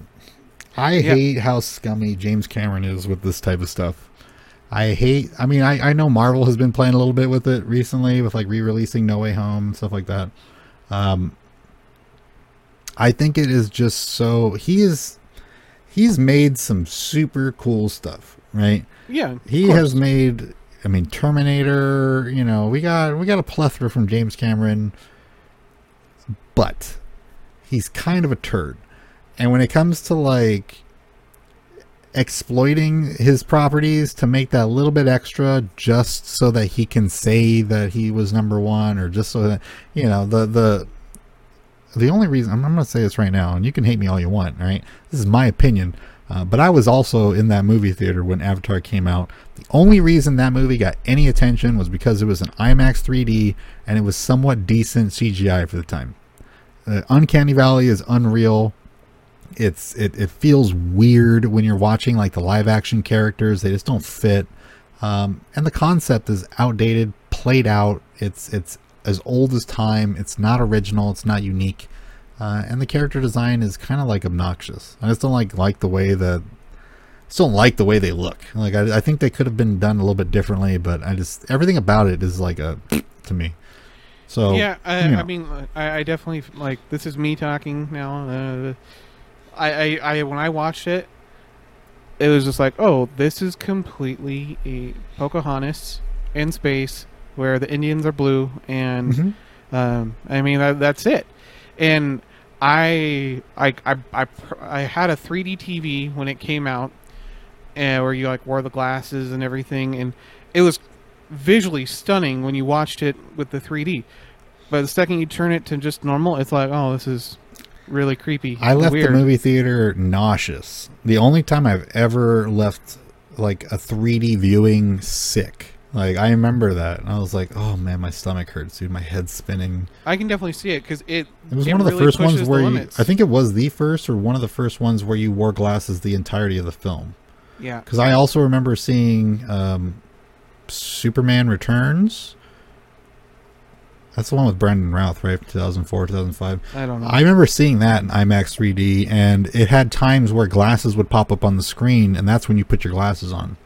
But I believe Avatar was like the first time that they used like IMAX dual cameras to film. And that's what he does. He comes up with these things. I just think that the advancements in Avatar was just greatly overstated. And I try to track down information about Avatar. It's like you got all these Avatar nuts who are just like, oh, he's like a revolutionary and he created new technology for this film and it's going to be amazing. I was like, all right, well, what was the new technology? And they're like, oh, it's something to do with like the way they film. Like, what are you like? Are you talking about like the little cameras they have underwater where they're going to be able to like move around a little more nimbly? Like they have that. They strapped a camera to it. You know what I mean? And then that's basically it. And I think at some point they put like balls on the top of the water to block out like residual light so they can control light underwater a little bit better, which is like natural evolution of that type of filmmaking. So I don't find anything impressive with the second one coming out, especially with how unreasonably late it is. To assume that the hype would still be there is laughable, but it's 13 years later. Yeah, I mean, people will like it, I'm sure. And it'll probably make $1 billion, but what movie doesn't?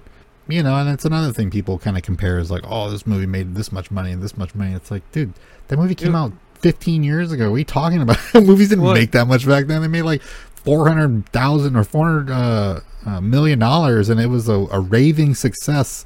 Like, well, and it was also in theaters for like 2 full years. Yeah, and he keeps re-releasing Avatar over and over and over and over and over again, just so that he can hold on to titles. Same thing with like, he was so situated with the Titanic list, the Titanic #1 spot, and then that got beat out, so naturally he had to go and try to one-up it. He comes off as petty, a successful petty person, but the accomplishments that he has don't seem to be based around anything other than him just wanting to be seen as better as other people and stuff. And from what I hear, he's kind of a douche to deal with. So Whatever. I'm not interested in it. I'm certainly not going to pay for it at any point in my life. I will never pay for another Avatar film. I didn't say I won't watch another Avatar film, but I will not spend money on Avatar ever. I will be at Disney World, and I might stop into the Avatar world because they have like their own area. Because the environment is actually like really like gorgeous and stuff. I want to see like the engineers that built it, but their work, but not because I appreciate the films. It's a dud. So I just found a Wikipedia page talking about James Cameron's unrealized projects, and the only one I want to talk about real quick is in 1990, Cameron attempted to buy the rights to film an adaptation of the novel Jurassic Park, and our boy Steven Spielberg bought the rights a few hours before Cameron could do so. Oh my God! Thank you, Steven Spielberg. I don't know. Hey, I mean, we can't knock. I mean, hey, you know what I'm saying? Okay. Like, there's certain things about James Cameron, but he knows how to make a movie. He knows how to film in 1990, I think we had T2, bro. What? Terminator 2. Yeah, that's fine. That's one of the greatest movies ever made. Like, yep. Steven Spielberg though did Jurassic Park so well. Yeah, but he I just don't see Spielberg has been on a decline since. Well, yeah. I mean? At least James Cameron is producing content that's getting like results. Right now, it's like the closest thing you got. Ready Player One, and he probably directed 5 minutes of live action in that film. Yeah. So I mean, he's sitting back, relaxing a little bit. He's still taking the accolades, but he's not working. At least Cameron's out there working. He knows how to produce content too. I'm not going to say he's a Spielberg, because you don't say a Cameronian art style. You say a Spielbergian art style. You know what I mean, or film style, because he's a trendsetter, that type of thing. But I don't know how that would have gone, but I know that Jurassic Park is a phenomenal film, and I'd prefer it to be just the way it is, and even thinking about it being made by somebody else would be just not great. So let's move on. Yes. Okay, let's rattle some of these off quickly. We've been talking about this stuff for a long time. We're not even a third of the way through our roundup, so I'll just rattle off a couple things. We have Disney Plus Day coming on September 8th. We have a behind the scenes for Obi-Wan Kenobi coming out. We have Thor: Love and Thunder coming out, and there's a Cars show getting released as well. So watch out for those things. Then Sonic 3 gets a December 20th, 2024 release date. I didn't mind the first movie. I didn't see the second one. Idris Elba as Knuckles. I'm not sure about that, but I know that Sonic and Knuckles was my favorite Sonic game. So, watch the first one. It's not bad, to be honest. Okay. It's not. I would dump on that movie so easily, but hey, I watched it. And I was like, to be honest. And Jim Carrey wasn't annoying. He was actually kind of fun to watch. So yeah, that's good. Give it a shot if you and your wife want to chill and watch a movie. It actually wouldn't be that bad, to be honest. We'll see. So Sony's being sued in the UK for 5 billion euros. 5.9 billion USD, I believe, and then 5 billion euros. So that's the conversion right there. Okay. You had people miscommunicate. I put that out there because you had people being like, they're suing him for $6 billion or something like that. It was different. So I think it actually is like it's $5 billion USD and then 5.9 billion euros or something like that. But it's 5 billion euros and the conversion rate is 5.9. Okay. So you had people, United States dollar. So you had people kind of throwing out weird numbers and stuff. But that's actually the lawsuit, yeah. And what that one's about, inflated digital prices, right? And DLC, they're not going to win that. Yeah, they've already settled that, and I don't think it's right. I think the companies should absolutely charge less for digital downloads.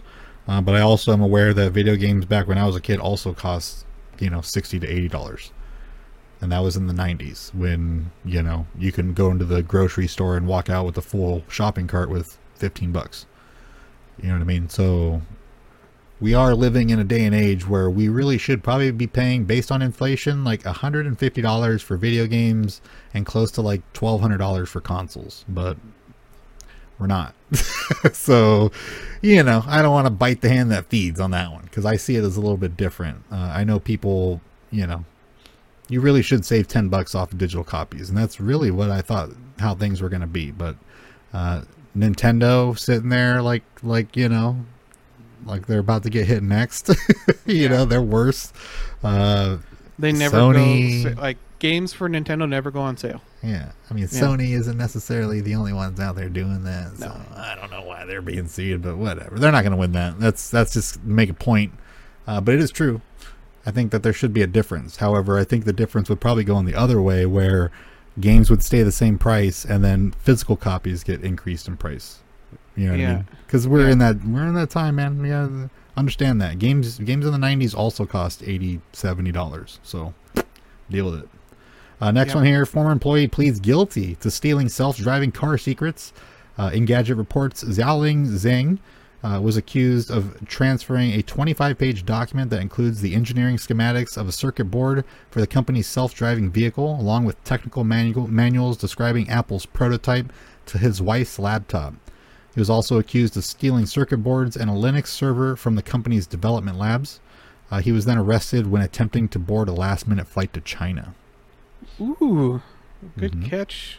Yeah, that was a good catch, actually. We have to be moving fast. And Apple is like, whoa, whoa, whoa. A lot of talk about the Apple car for years. Don't know if it's ever coming out.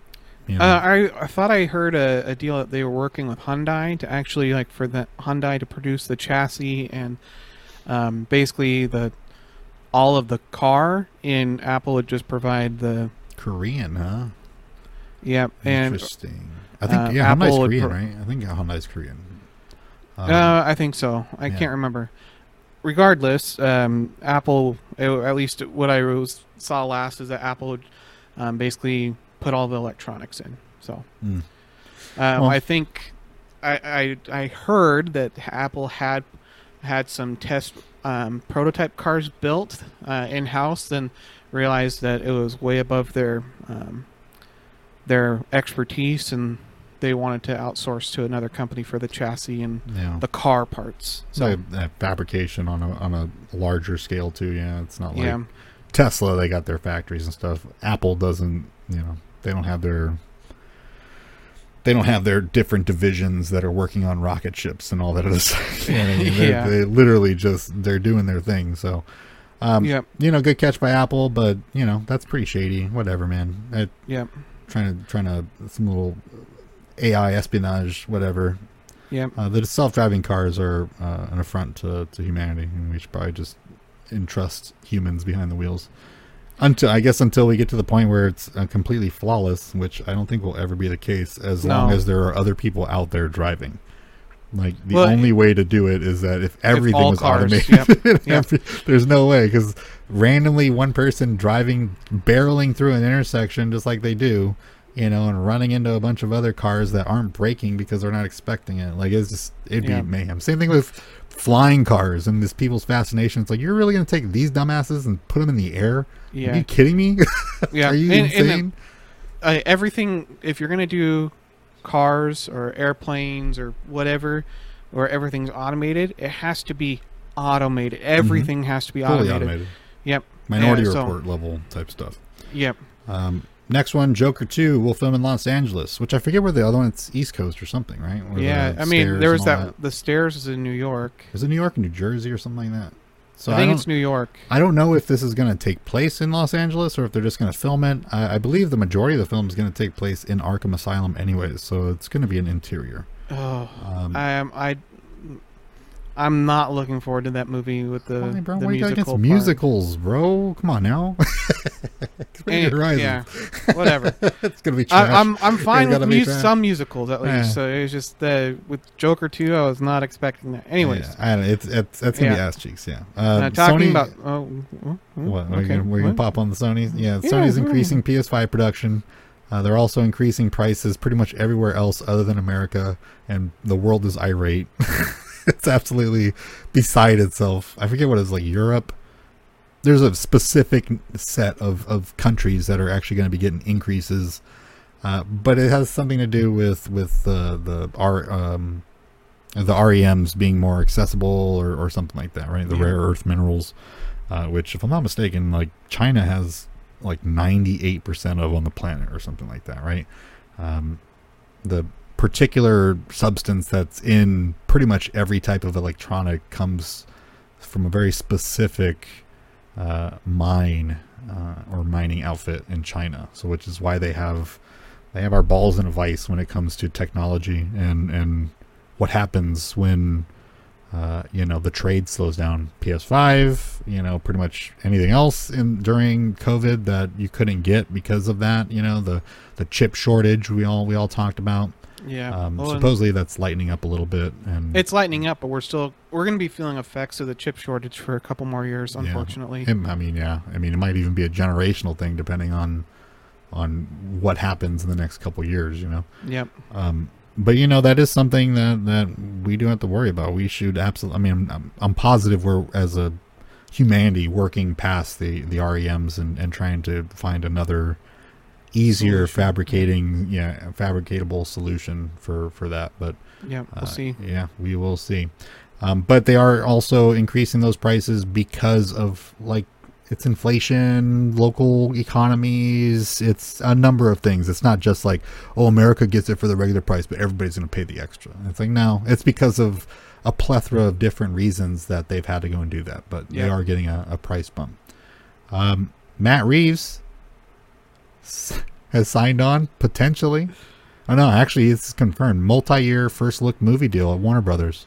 So, if what we talked about last week is true, and the Batman script was ripped, and he was just doing sloppy rewrites, Warner Brothers has literally just dug their grave. Mm-hmm. This is just Warner Brothers being Warner Brothers to me. This is them again entrusting a singular person with the entire feel of, a property. And now, given Matt Reeves might understand the difference between something like Batman and Superman. However, if you cannot take Superman and have him just easily fit right into the world that Matt Reeves has created, you just can't. You know what I mean? Yeah. Murder is quite rare in the world of Superman. It is there, obviously, but it's not. There's a lot less detective need when it comes to Superman writing, and the whole murderer and killer, that type of storyline definitely fits in Batman. But again, one person, it's hard, man. We've already been over this. Yeah. Jim Lee is who you want. That's it. Period. This, though, is not necessarily. This doesn't mean that he's going to be in charge of DC. When Snyder took over DC or took over Batman, I should say DC because it basically did. I think Christopher Nolan was on a first look basis for the first couple films as well. I might be wrong, but basically what it means is that he gets to make comments about whether or not they feel that this is going to roll with the vibe that he has. So he is kind of like an executive producer. So this puts him in a position to, if they were to bring Snyder back, he would work for essentially him, in the sense that Snyder wouldn't be able to make creative decisions without it going through Matt Reeves first. However, Matt Reeves is not in an executive position to make the calls. However, they're going to be what Warner Brothers is saying is that they have chosen the person they're going to listen to. And that person is not Snyder. Contrary to what the internet believes, it is not Snyder. It does not mean Snyder is coming. It does not mean Snyder is going to also be on a first read basis. It does not mean that Snyder is going to be ahead of anything. If anything, all it means is that if Snyder is back involved, that he is going to have somebody to answer to now. Yep. That's basically what that means. Yep. So last week we reported that KOTOR had shifted developers. There's a little bit more news to that. Star Wars Knights of the Old Republic, KOTOR. Yes. Sorry. I just assume. No, yeah. We are nerd. Anyway, so it's getting moved from Aspire to their parent company, Saber Interactive, which are both owned by Embracer Group. Saber Interactive did Evil Dead, the game, World War Z, SnowRunner, and Time Shift. Mm-hmm. I haven't played any of those games. We talked about Evil Dead when I was referring to the survival killer clowns. Really nice game. It's a very nice game. A lot of streamers that I saw play it, they enjoy it, even though they're accustomed to those style games. They found things they liked about it. Yeah. World War Z is your typical heavy first-person shooter, heavy zombie theme. You know, kind of like Dying Light 2 and that type of stuff. So it's very cookie cutter zombie first-person shooter experience. Good though, not bad. These are all solid games.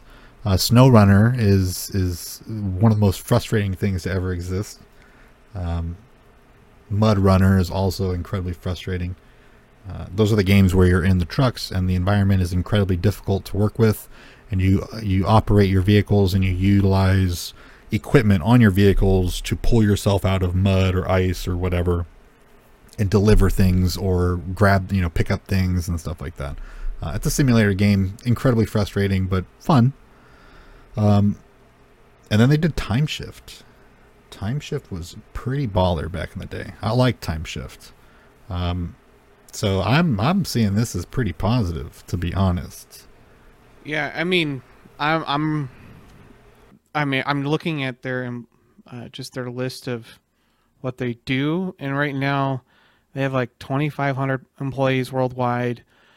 Just a really good portfolio. They've also been in development partnerships with other publishers, including producing The Witcher 3. Now, Aspire was just porters, right? Didn't they just port games?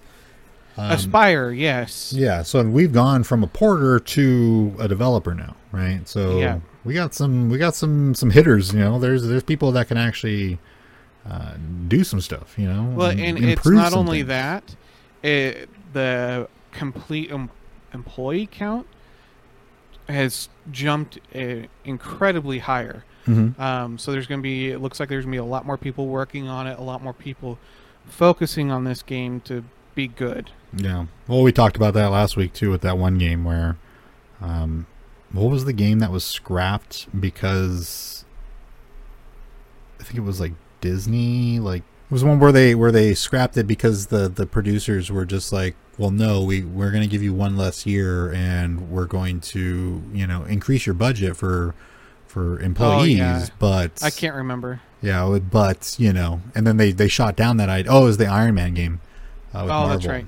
They shot it down because that's not how that works. They needed the extra year to find extra work for the following year.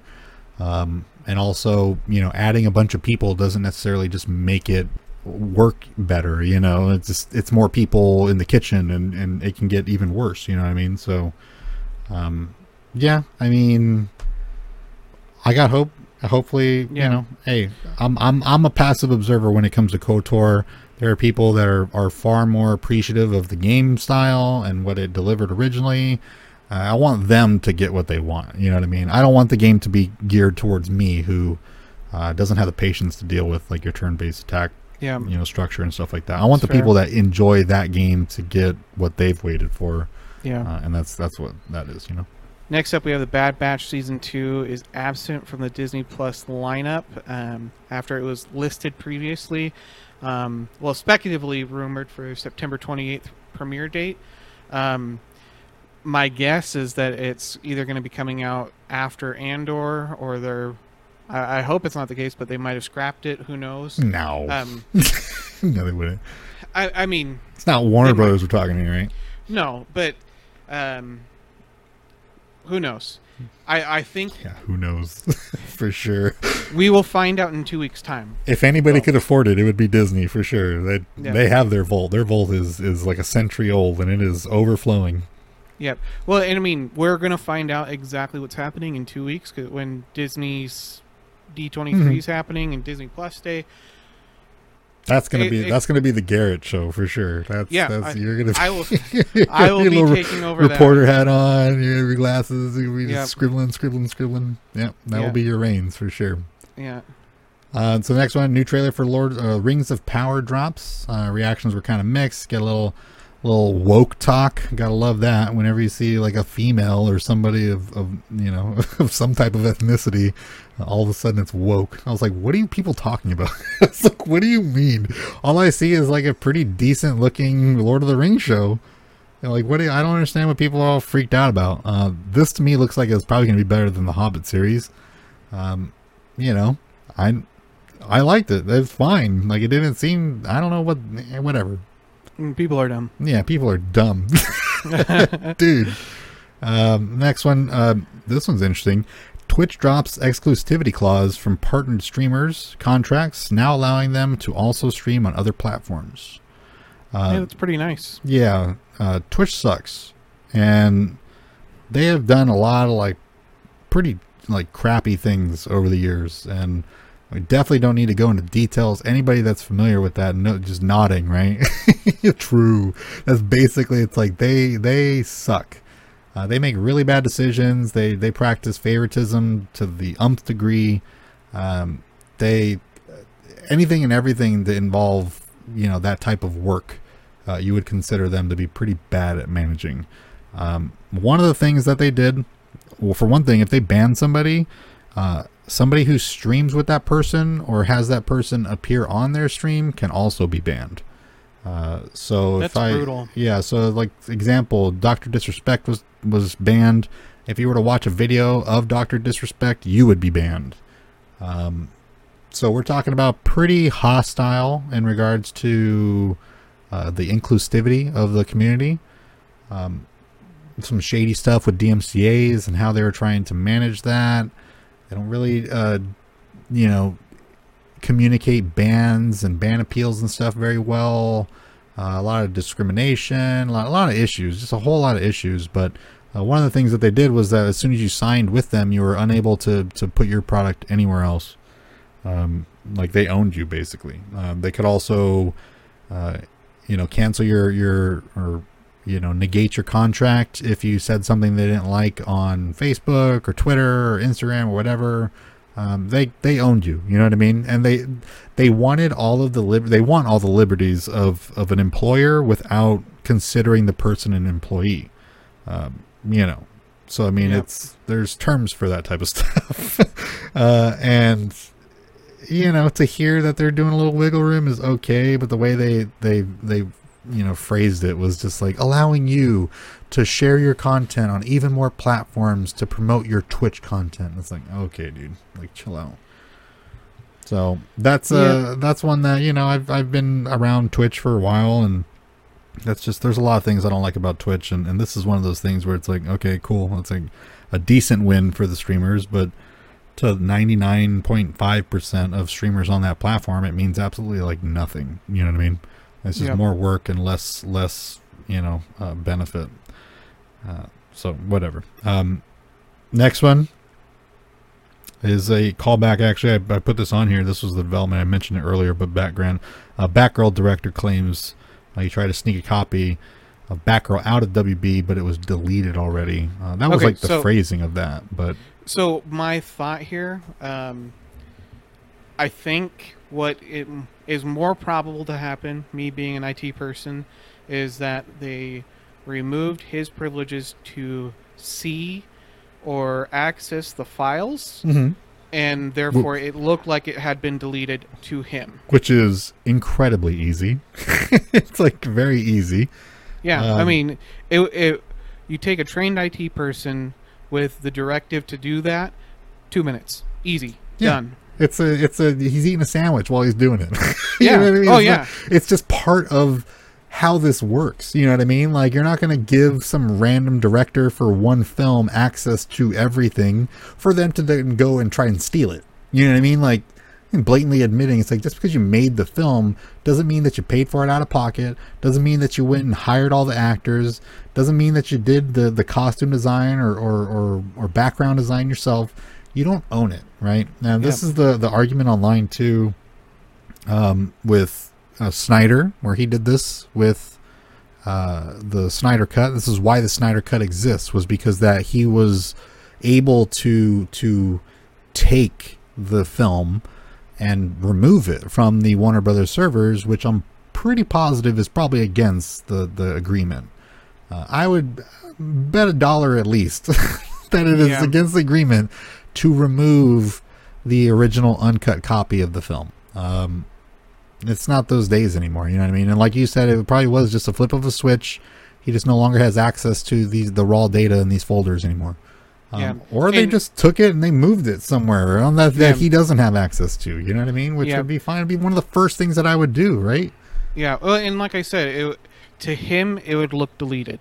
Yeah. It'd be gone. Yep. Just gone. Yep. That's it. Yep. And it doesn't necessarily mean that's what it is, but whatever. This was in there before I had made the comment before about the funeral screenings and stuff like that, because that immediately contradicted this statement. But I left it on here because I wanted to talk about, that rabble rousing that the internet was having. Yeah. So John Boyega, Finn from the new movies for Star Wars, says he has no plans to returning to Star Wars. Quote, "At this point, I'm cool off it. Finn is at a good confirmation point where you can just enjoy him in other things." End quote. I mean, I feel like the only things that we've really seen Finn in after since has been the Lego movies. Do you think he's referencing the fact that he's a Jedi? Probably. Yeah, he probably knows. I mean, if I were him, I'd be pissed. I mean, they positioned him in all of the marketing material that he would be a Jedi for The Force Awakens. And anyways, I think he's a little miffed at that situation. I think given a few years from now, and if you are approached with a really good opportunity, I think he would take it. But it would have to be perfect. Like, Finn is a Jedi, fully fledged, and he's doing something really dope. Like, that would have to be the approach, I think, for him to actually come back. Because, I mean, at this point, he's already doing a lot of other movies and just kind of moving on with his life because he took a bit of a... Like I said, I think he's miffed. He took a bit of an aggressive approach to that whole deal. So I think he's done. I don't think he would, just because... I'm not going to say he would, feel stupid. I think that he would feel like he's kind of going back on his stance and his opinions and stuff. So I mean, it depends on how big the check is that they wave at him, Well, how big the check is, and maybe if it included merchandise rights or stuff like that, or check for merchandise. But I mean, regardless, there was a lot of actors that said they wouldn't come back to Star Wars. Then, given enough time, they came back. I mean, Harrison Ford, he got a huge check for The Force Awakens, and he was like, there's no way I'm coming back, 20 years ago. And then he gets a big old fat check and the rights to do Indiana Jones again, and hey, look at that, he's back. Well, he came back because he probably saw in the script that they killed off the character finally, and he's like, all right, fine, I'll take one last paycheck. That was one of his requirements. He had to die. Yeah, because he, back in the day, he didn't feel like Han Solo, it was a needed plot thing at all moving forward after Empire Strikes Back. He felt the perfect ending for Han Solo was him going into the carbonite and dying. And when they brought him back for Return of the Jedi, he wasn't cool with that. True, actually. Damn. Yep. That's hot take. Yeah. So spicy take. True. Yeah, he wasn't cool with it. That is 100% true, actually. Empire is you don't need him at all. Yeah. Return. Yeah. That's, okay. Yep. So anyways, all of that, he wanted nothing to do with it, but when they approached him and, were trying to make a deal for him to show up in the movie, he had a big check requirement and to get the rights to Indiana Jones. Then the last requirement was for Han to actually die. Yeah. So those were his three requirements, and I mean, I don't know how much he got, but it was a big fat check. And like I said, either making the next Indiana Jones movie, and that should be coming out in the next year or two. I mean, enough money to just crash planes left and right and not give a Seriously. shit. That man is a danger to society.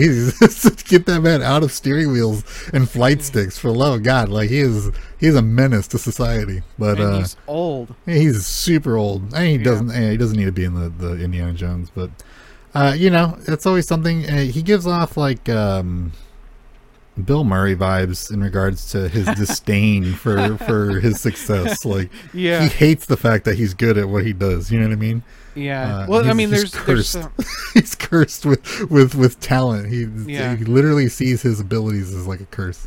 Well, he likes a lot of the early movies that he did, but he hates Star Wars. Yeah, because the nerds that are involved with. He's not a nerd. He's cool. You know what I mean? So he's like the cool jock, and like he's just never grown out of that. He's never come around to like the level of fandom. He doesn't understand it, which is totally reasonable because, you know, we're not necessarily normal when it comes to the levels of appreciation that we show for something as trivial as a TV show or a movie or a comic book or a cartoon, you know. It's, you know, he's OG. He's a boomer. They're not gonna feel that way, but yeah. Anyways, moving on, we had the first clips of Andor to drop. There was even a 10-minute preview session that happened for the Rogue One re-release that they did especially for this event, where they showed like a 10-minute clip of Andor. Then there was a big press event that happened as well over the last couple of weeks, or it was 2 or 3 weeks ago, where a bunch of people from the media got to watch the first couple episodes. So there's been a lot of little information dropping. It sounds like it's going to be pretty intriguing. There's going to be some ISB action, so the Imperial Security Bureau, which is like FBI on steroids. So I think it's going to be really cool. Yeah, I'm looking forward to it. Yeah, it's I'm gonna watch it obviously, and I'll probably like it, but you know, I'm not super hyped for Andor, and we've already been over this numerous times. But you know, clips are dropping. Yeah, so we had She-Hulk come out. The first 2 episodes are out now. And the second, so we'll talk about the first point I have here. She-Hulk is the first MCU character to break the fourth wall. I feel a little bit miffed about this because I've always felt like that was a Deadpool thing to do, but I looked it up and she does it in the comics, and it's like that stupid like way of comedy relief, and that's exactly how it is in the show. So I get it, but it's just like, really, we couldn't wait another 2 years or 3 years until we get Deadpool in the MCU. The character, the show, it just doesn't have the clout to do that. You know what I mean? I feel Deadpool, it's like, if you don't do it, it's a disservice, right? Yeah. It's different with She-Hulk. You could have absolutely not done it, and it would have been better. So I don't like the breaking the fourth wall. It was jarring to me when it happened the first film or the first episode. I mentioned it to my wife the second it happened. I was like, "Oh no, what are you doing?" Like, "Oh, stop, please don't." And like, it just kept doing it, and it wasn't the first time, or it wasn't the last time that it happened. And I was just, I don't like that show. I was probably pretty hyped for it compared to your normal person, but I did not end up liking that show very much. Yeah. The rumors about that is that the director / writer, or the director, wanted to have the origin story towards the end of the season, but Marvel was like, no, we're going to do it here. And instead of rewriting it and making it work, they argued about it until the last second, and then frantically rewrote and shoehorned in an origin story. And that's why the first episode felt like just so bad. Oh. Yeah. Anyways, in the second episode, I haven't watched it yet, but there's some good screen grabs of like a news web page with some, like, the main article. Then you know, like with normal news websites, they have ads on the side, mini articles and stuff like that. I mean, most of the time, if you go to CNN.com, like, there's a little strip of ads on the right side. Where that would typically be, it had like little side mini articles that you can click on and look at other stuff, or just like, it almost also felt like a police blotter, if you will. Yeah, I mean, it was such a bad looking website from what I saw too. I was like, oh yeah, I mean, it was obviously put together in like 3 minutes. Yeah, this 20 years ago, I remember them doing that. That's one of my favorite things to look for in movies, is like their version of Google, or like how they're hacking into things, and just how horrible, like the whatever the hell they're using, and it holds a special place in my heart. But yeah, I know what you're talking about. This one didn't even have a border around it. It was just like a sentence, and then below it another sentence. Anyway, so the first bullet point was hinting at Wolverine actually existing in the current MCU. They basically talk about a guy with claws. Yeah, man with claws gets in bar fight or something like that. Yeah, so that's very obvious that Wolverine's out there right now in the MCU. And the very first thing happening I guess it's not the very first thing, but in the first episode of She-Hulk, you have that lady that has super strength, or not, I wouldn't say super strength, but she's super strong and busts into that courtroom. Oh my god. It was so weird. No. It was so weird. Why do you even remind me of that? I was actually pretty good for the last few days, but now it's back. Well, and it's just is she supposed to be a mutant? I don't know who the hell that was or what was going on. Yeah. Well, I'm just talking about a mutant in general, some random person that has abilities now. Anyways, so that all felt weird, but it's definitely hinting as what's coming in the MCU. It would not surprise me if we get some announcements at D23 regarding X-Men, or specifically Wolverine. Then the next one was the acknowledgement that there's a big giant dude in the middle of the freaking ocean left over from the Eternals. It's this is the first time in the MCU since that's happened there's been any acknowledgement that the Eternals actually happened. When did that happen, though? When did Eternals take place? Let me look up the map. Because how long has that Celestial been there? You know what I mean? I guess at the end of the movie, you hear Blade's voice, but Blade in this universe could be hundreds of years old for all I know. You know what I mean? Yeah, I mean, it seemed pretty disjointed from the rest. Yeah. I guess there was a scene. So I'm looking at a thing. The clothes looked fairly current day, so maybe. Yeah. So according to Disney Plus, and this is from Looper.com. Eternals takes place after Shang-Chi and the Legend of the Ten Rings, but before Hawkeye.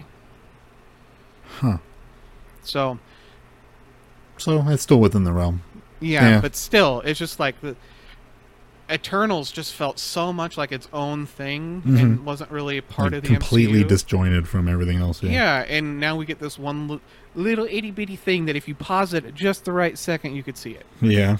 Well, I mean, that was just kind of a nod to it, because I think that's more of the conversation around and be how is nobody talking about this? There's a gigantic being poking out of the earth now, and nobody's talking about it. Nobody's freaking out or going out there or anything. Yeah, seriously. So this is kind of what that show is feeling like. Oh, Captain America's a virgin. Oh, how come you look different from you used to? Because that's another comment. He's talking about Ed Norton and shit, and then you got it's just Yeah. I don't know who's writing it, but they need to chill, right? It's they have an idea of what they think is funny, and that they're just overplaying it. As I'm getting Paul Feig vibes from all this, right? It's Paul, right? From Ghostbusters. So it's this. They're trying to make it talk about meta things going on, and it's just why? There's no reason. It's too meta, and like I said, they haven't earned the clout to be the outlet for that type of meta conversation. So whatever, we'll skip on it. But yeah, we did get a little hint of some Wolverine. I sure hope they don't focus on Wolverine again. I don't want the entirety of the films from here on out to be based around the coolness of one character. I really want them to introduce. I want them to introduce mutants, and I want them to introduce Xavier and the school, and then I want them to bring Wolverine in. Like it should be. Well, and what I'm hoping that they do is, I mean, Patrick Stewart's 90 some at this point. Yeah. They have to have a new new person for Xavier. They have to. I don't whether it's they can't. You never know when he's going to kick the bucket. Exactly. You have to have someone different unless you're going to be recreating him for the rest of eternity. Yeah, it'd be literally the only Professor X for all time. Yeah, and so you have to have that. So I mean, what's the character, the guy's name that did it in first? James McAvoy. I was confusing him with Michael Fassbender, which plays Magneto.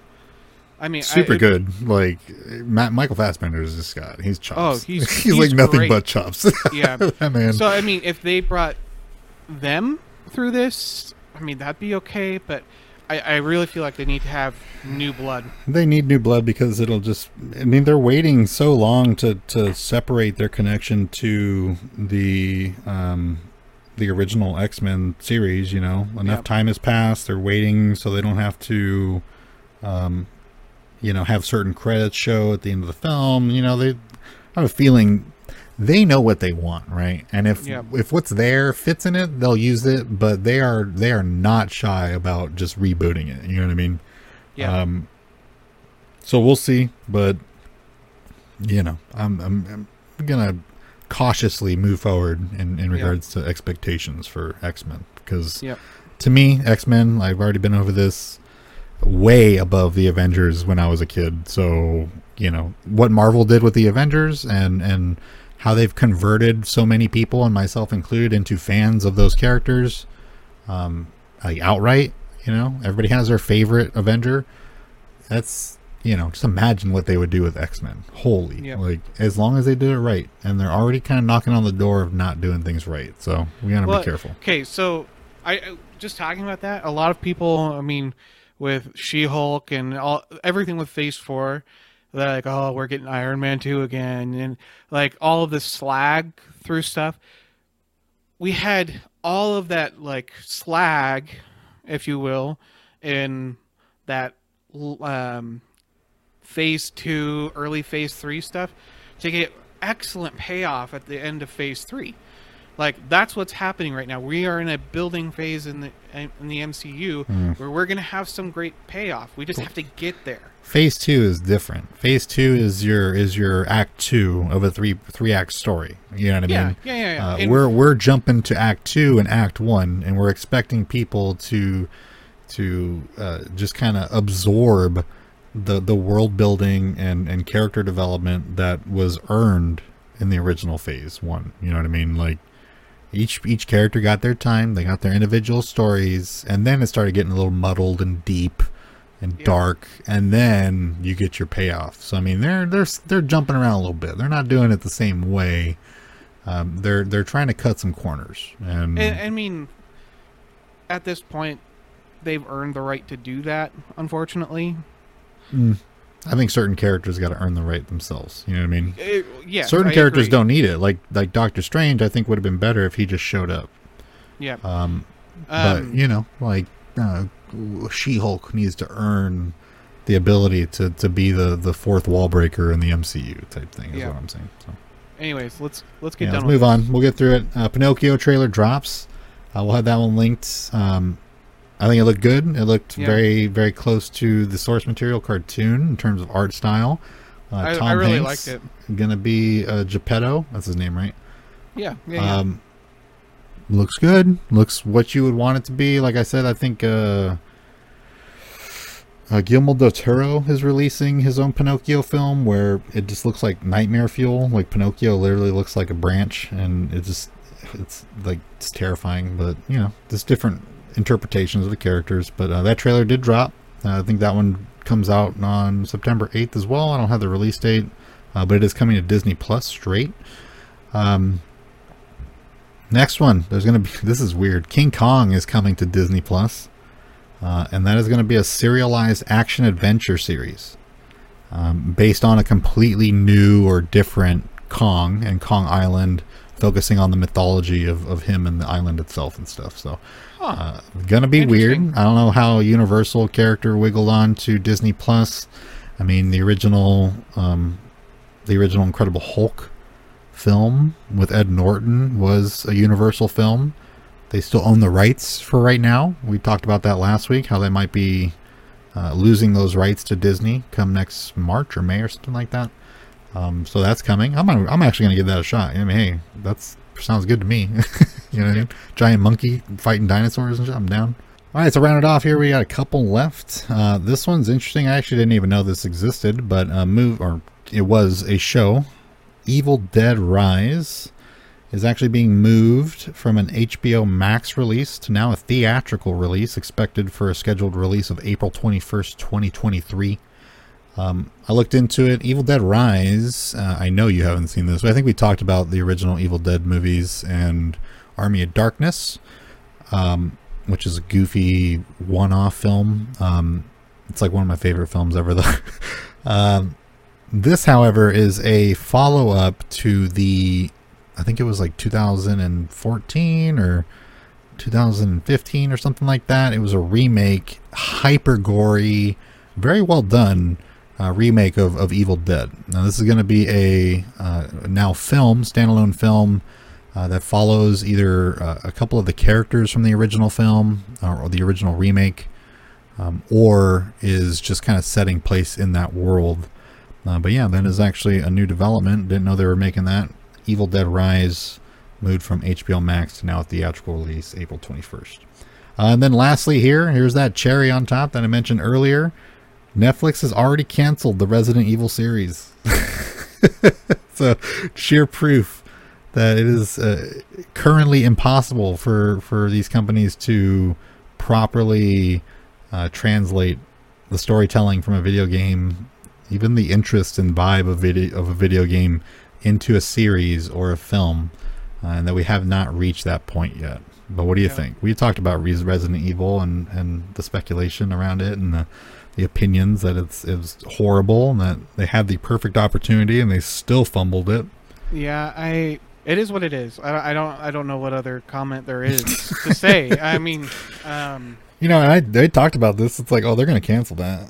Like, of course. I mean, they're already talking about canceling Sandman, and Sandman's like the biggest release on Netflix in like ever or something like that, and they still haven't greenlit a second season. So Netflix is on fire. The smoke is there. It is not doing too hot. Like Sandman was like its redemption for me. It's like, oh, hey, they got something good that popped up, and they're already talking about whether or not they're going to cancel it.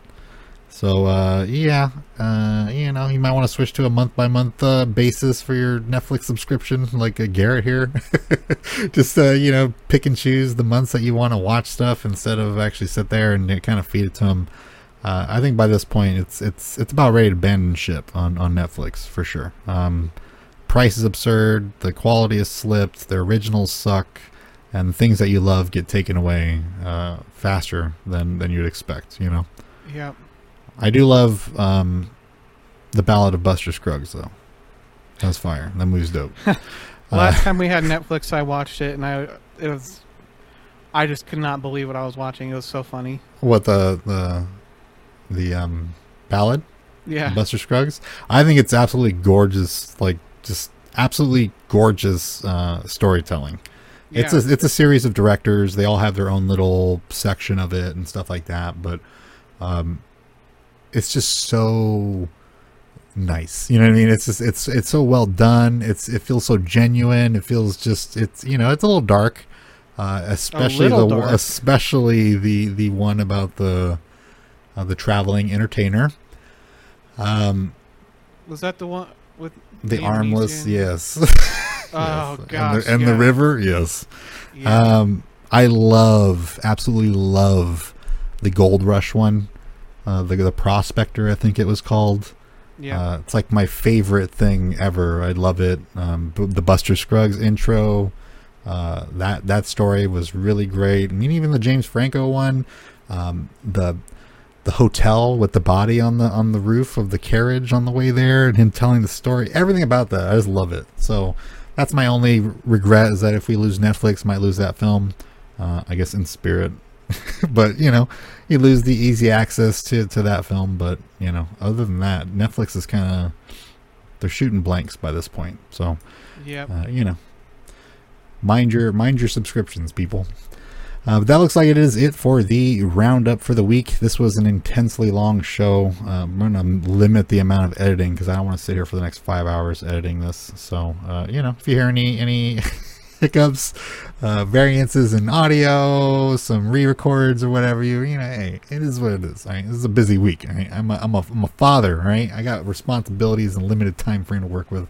But this week was absurd, and we had to definitely talk about all this. Apologize to anybody that has been hoping that we would get shorter shows, but it is what it is. So I like to close out the show with our weekly plug, of our social media. I got Twitter, Instagram, Twitch, Facebook, all that good stuff at Nerd Chatter Show.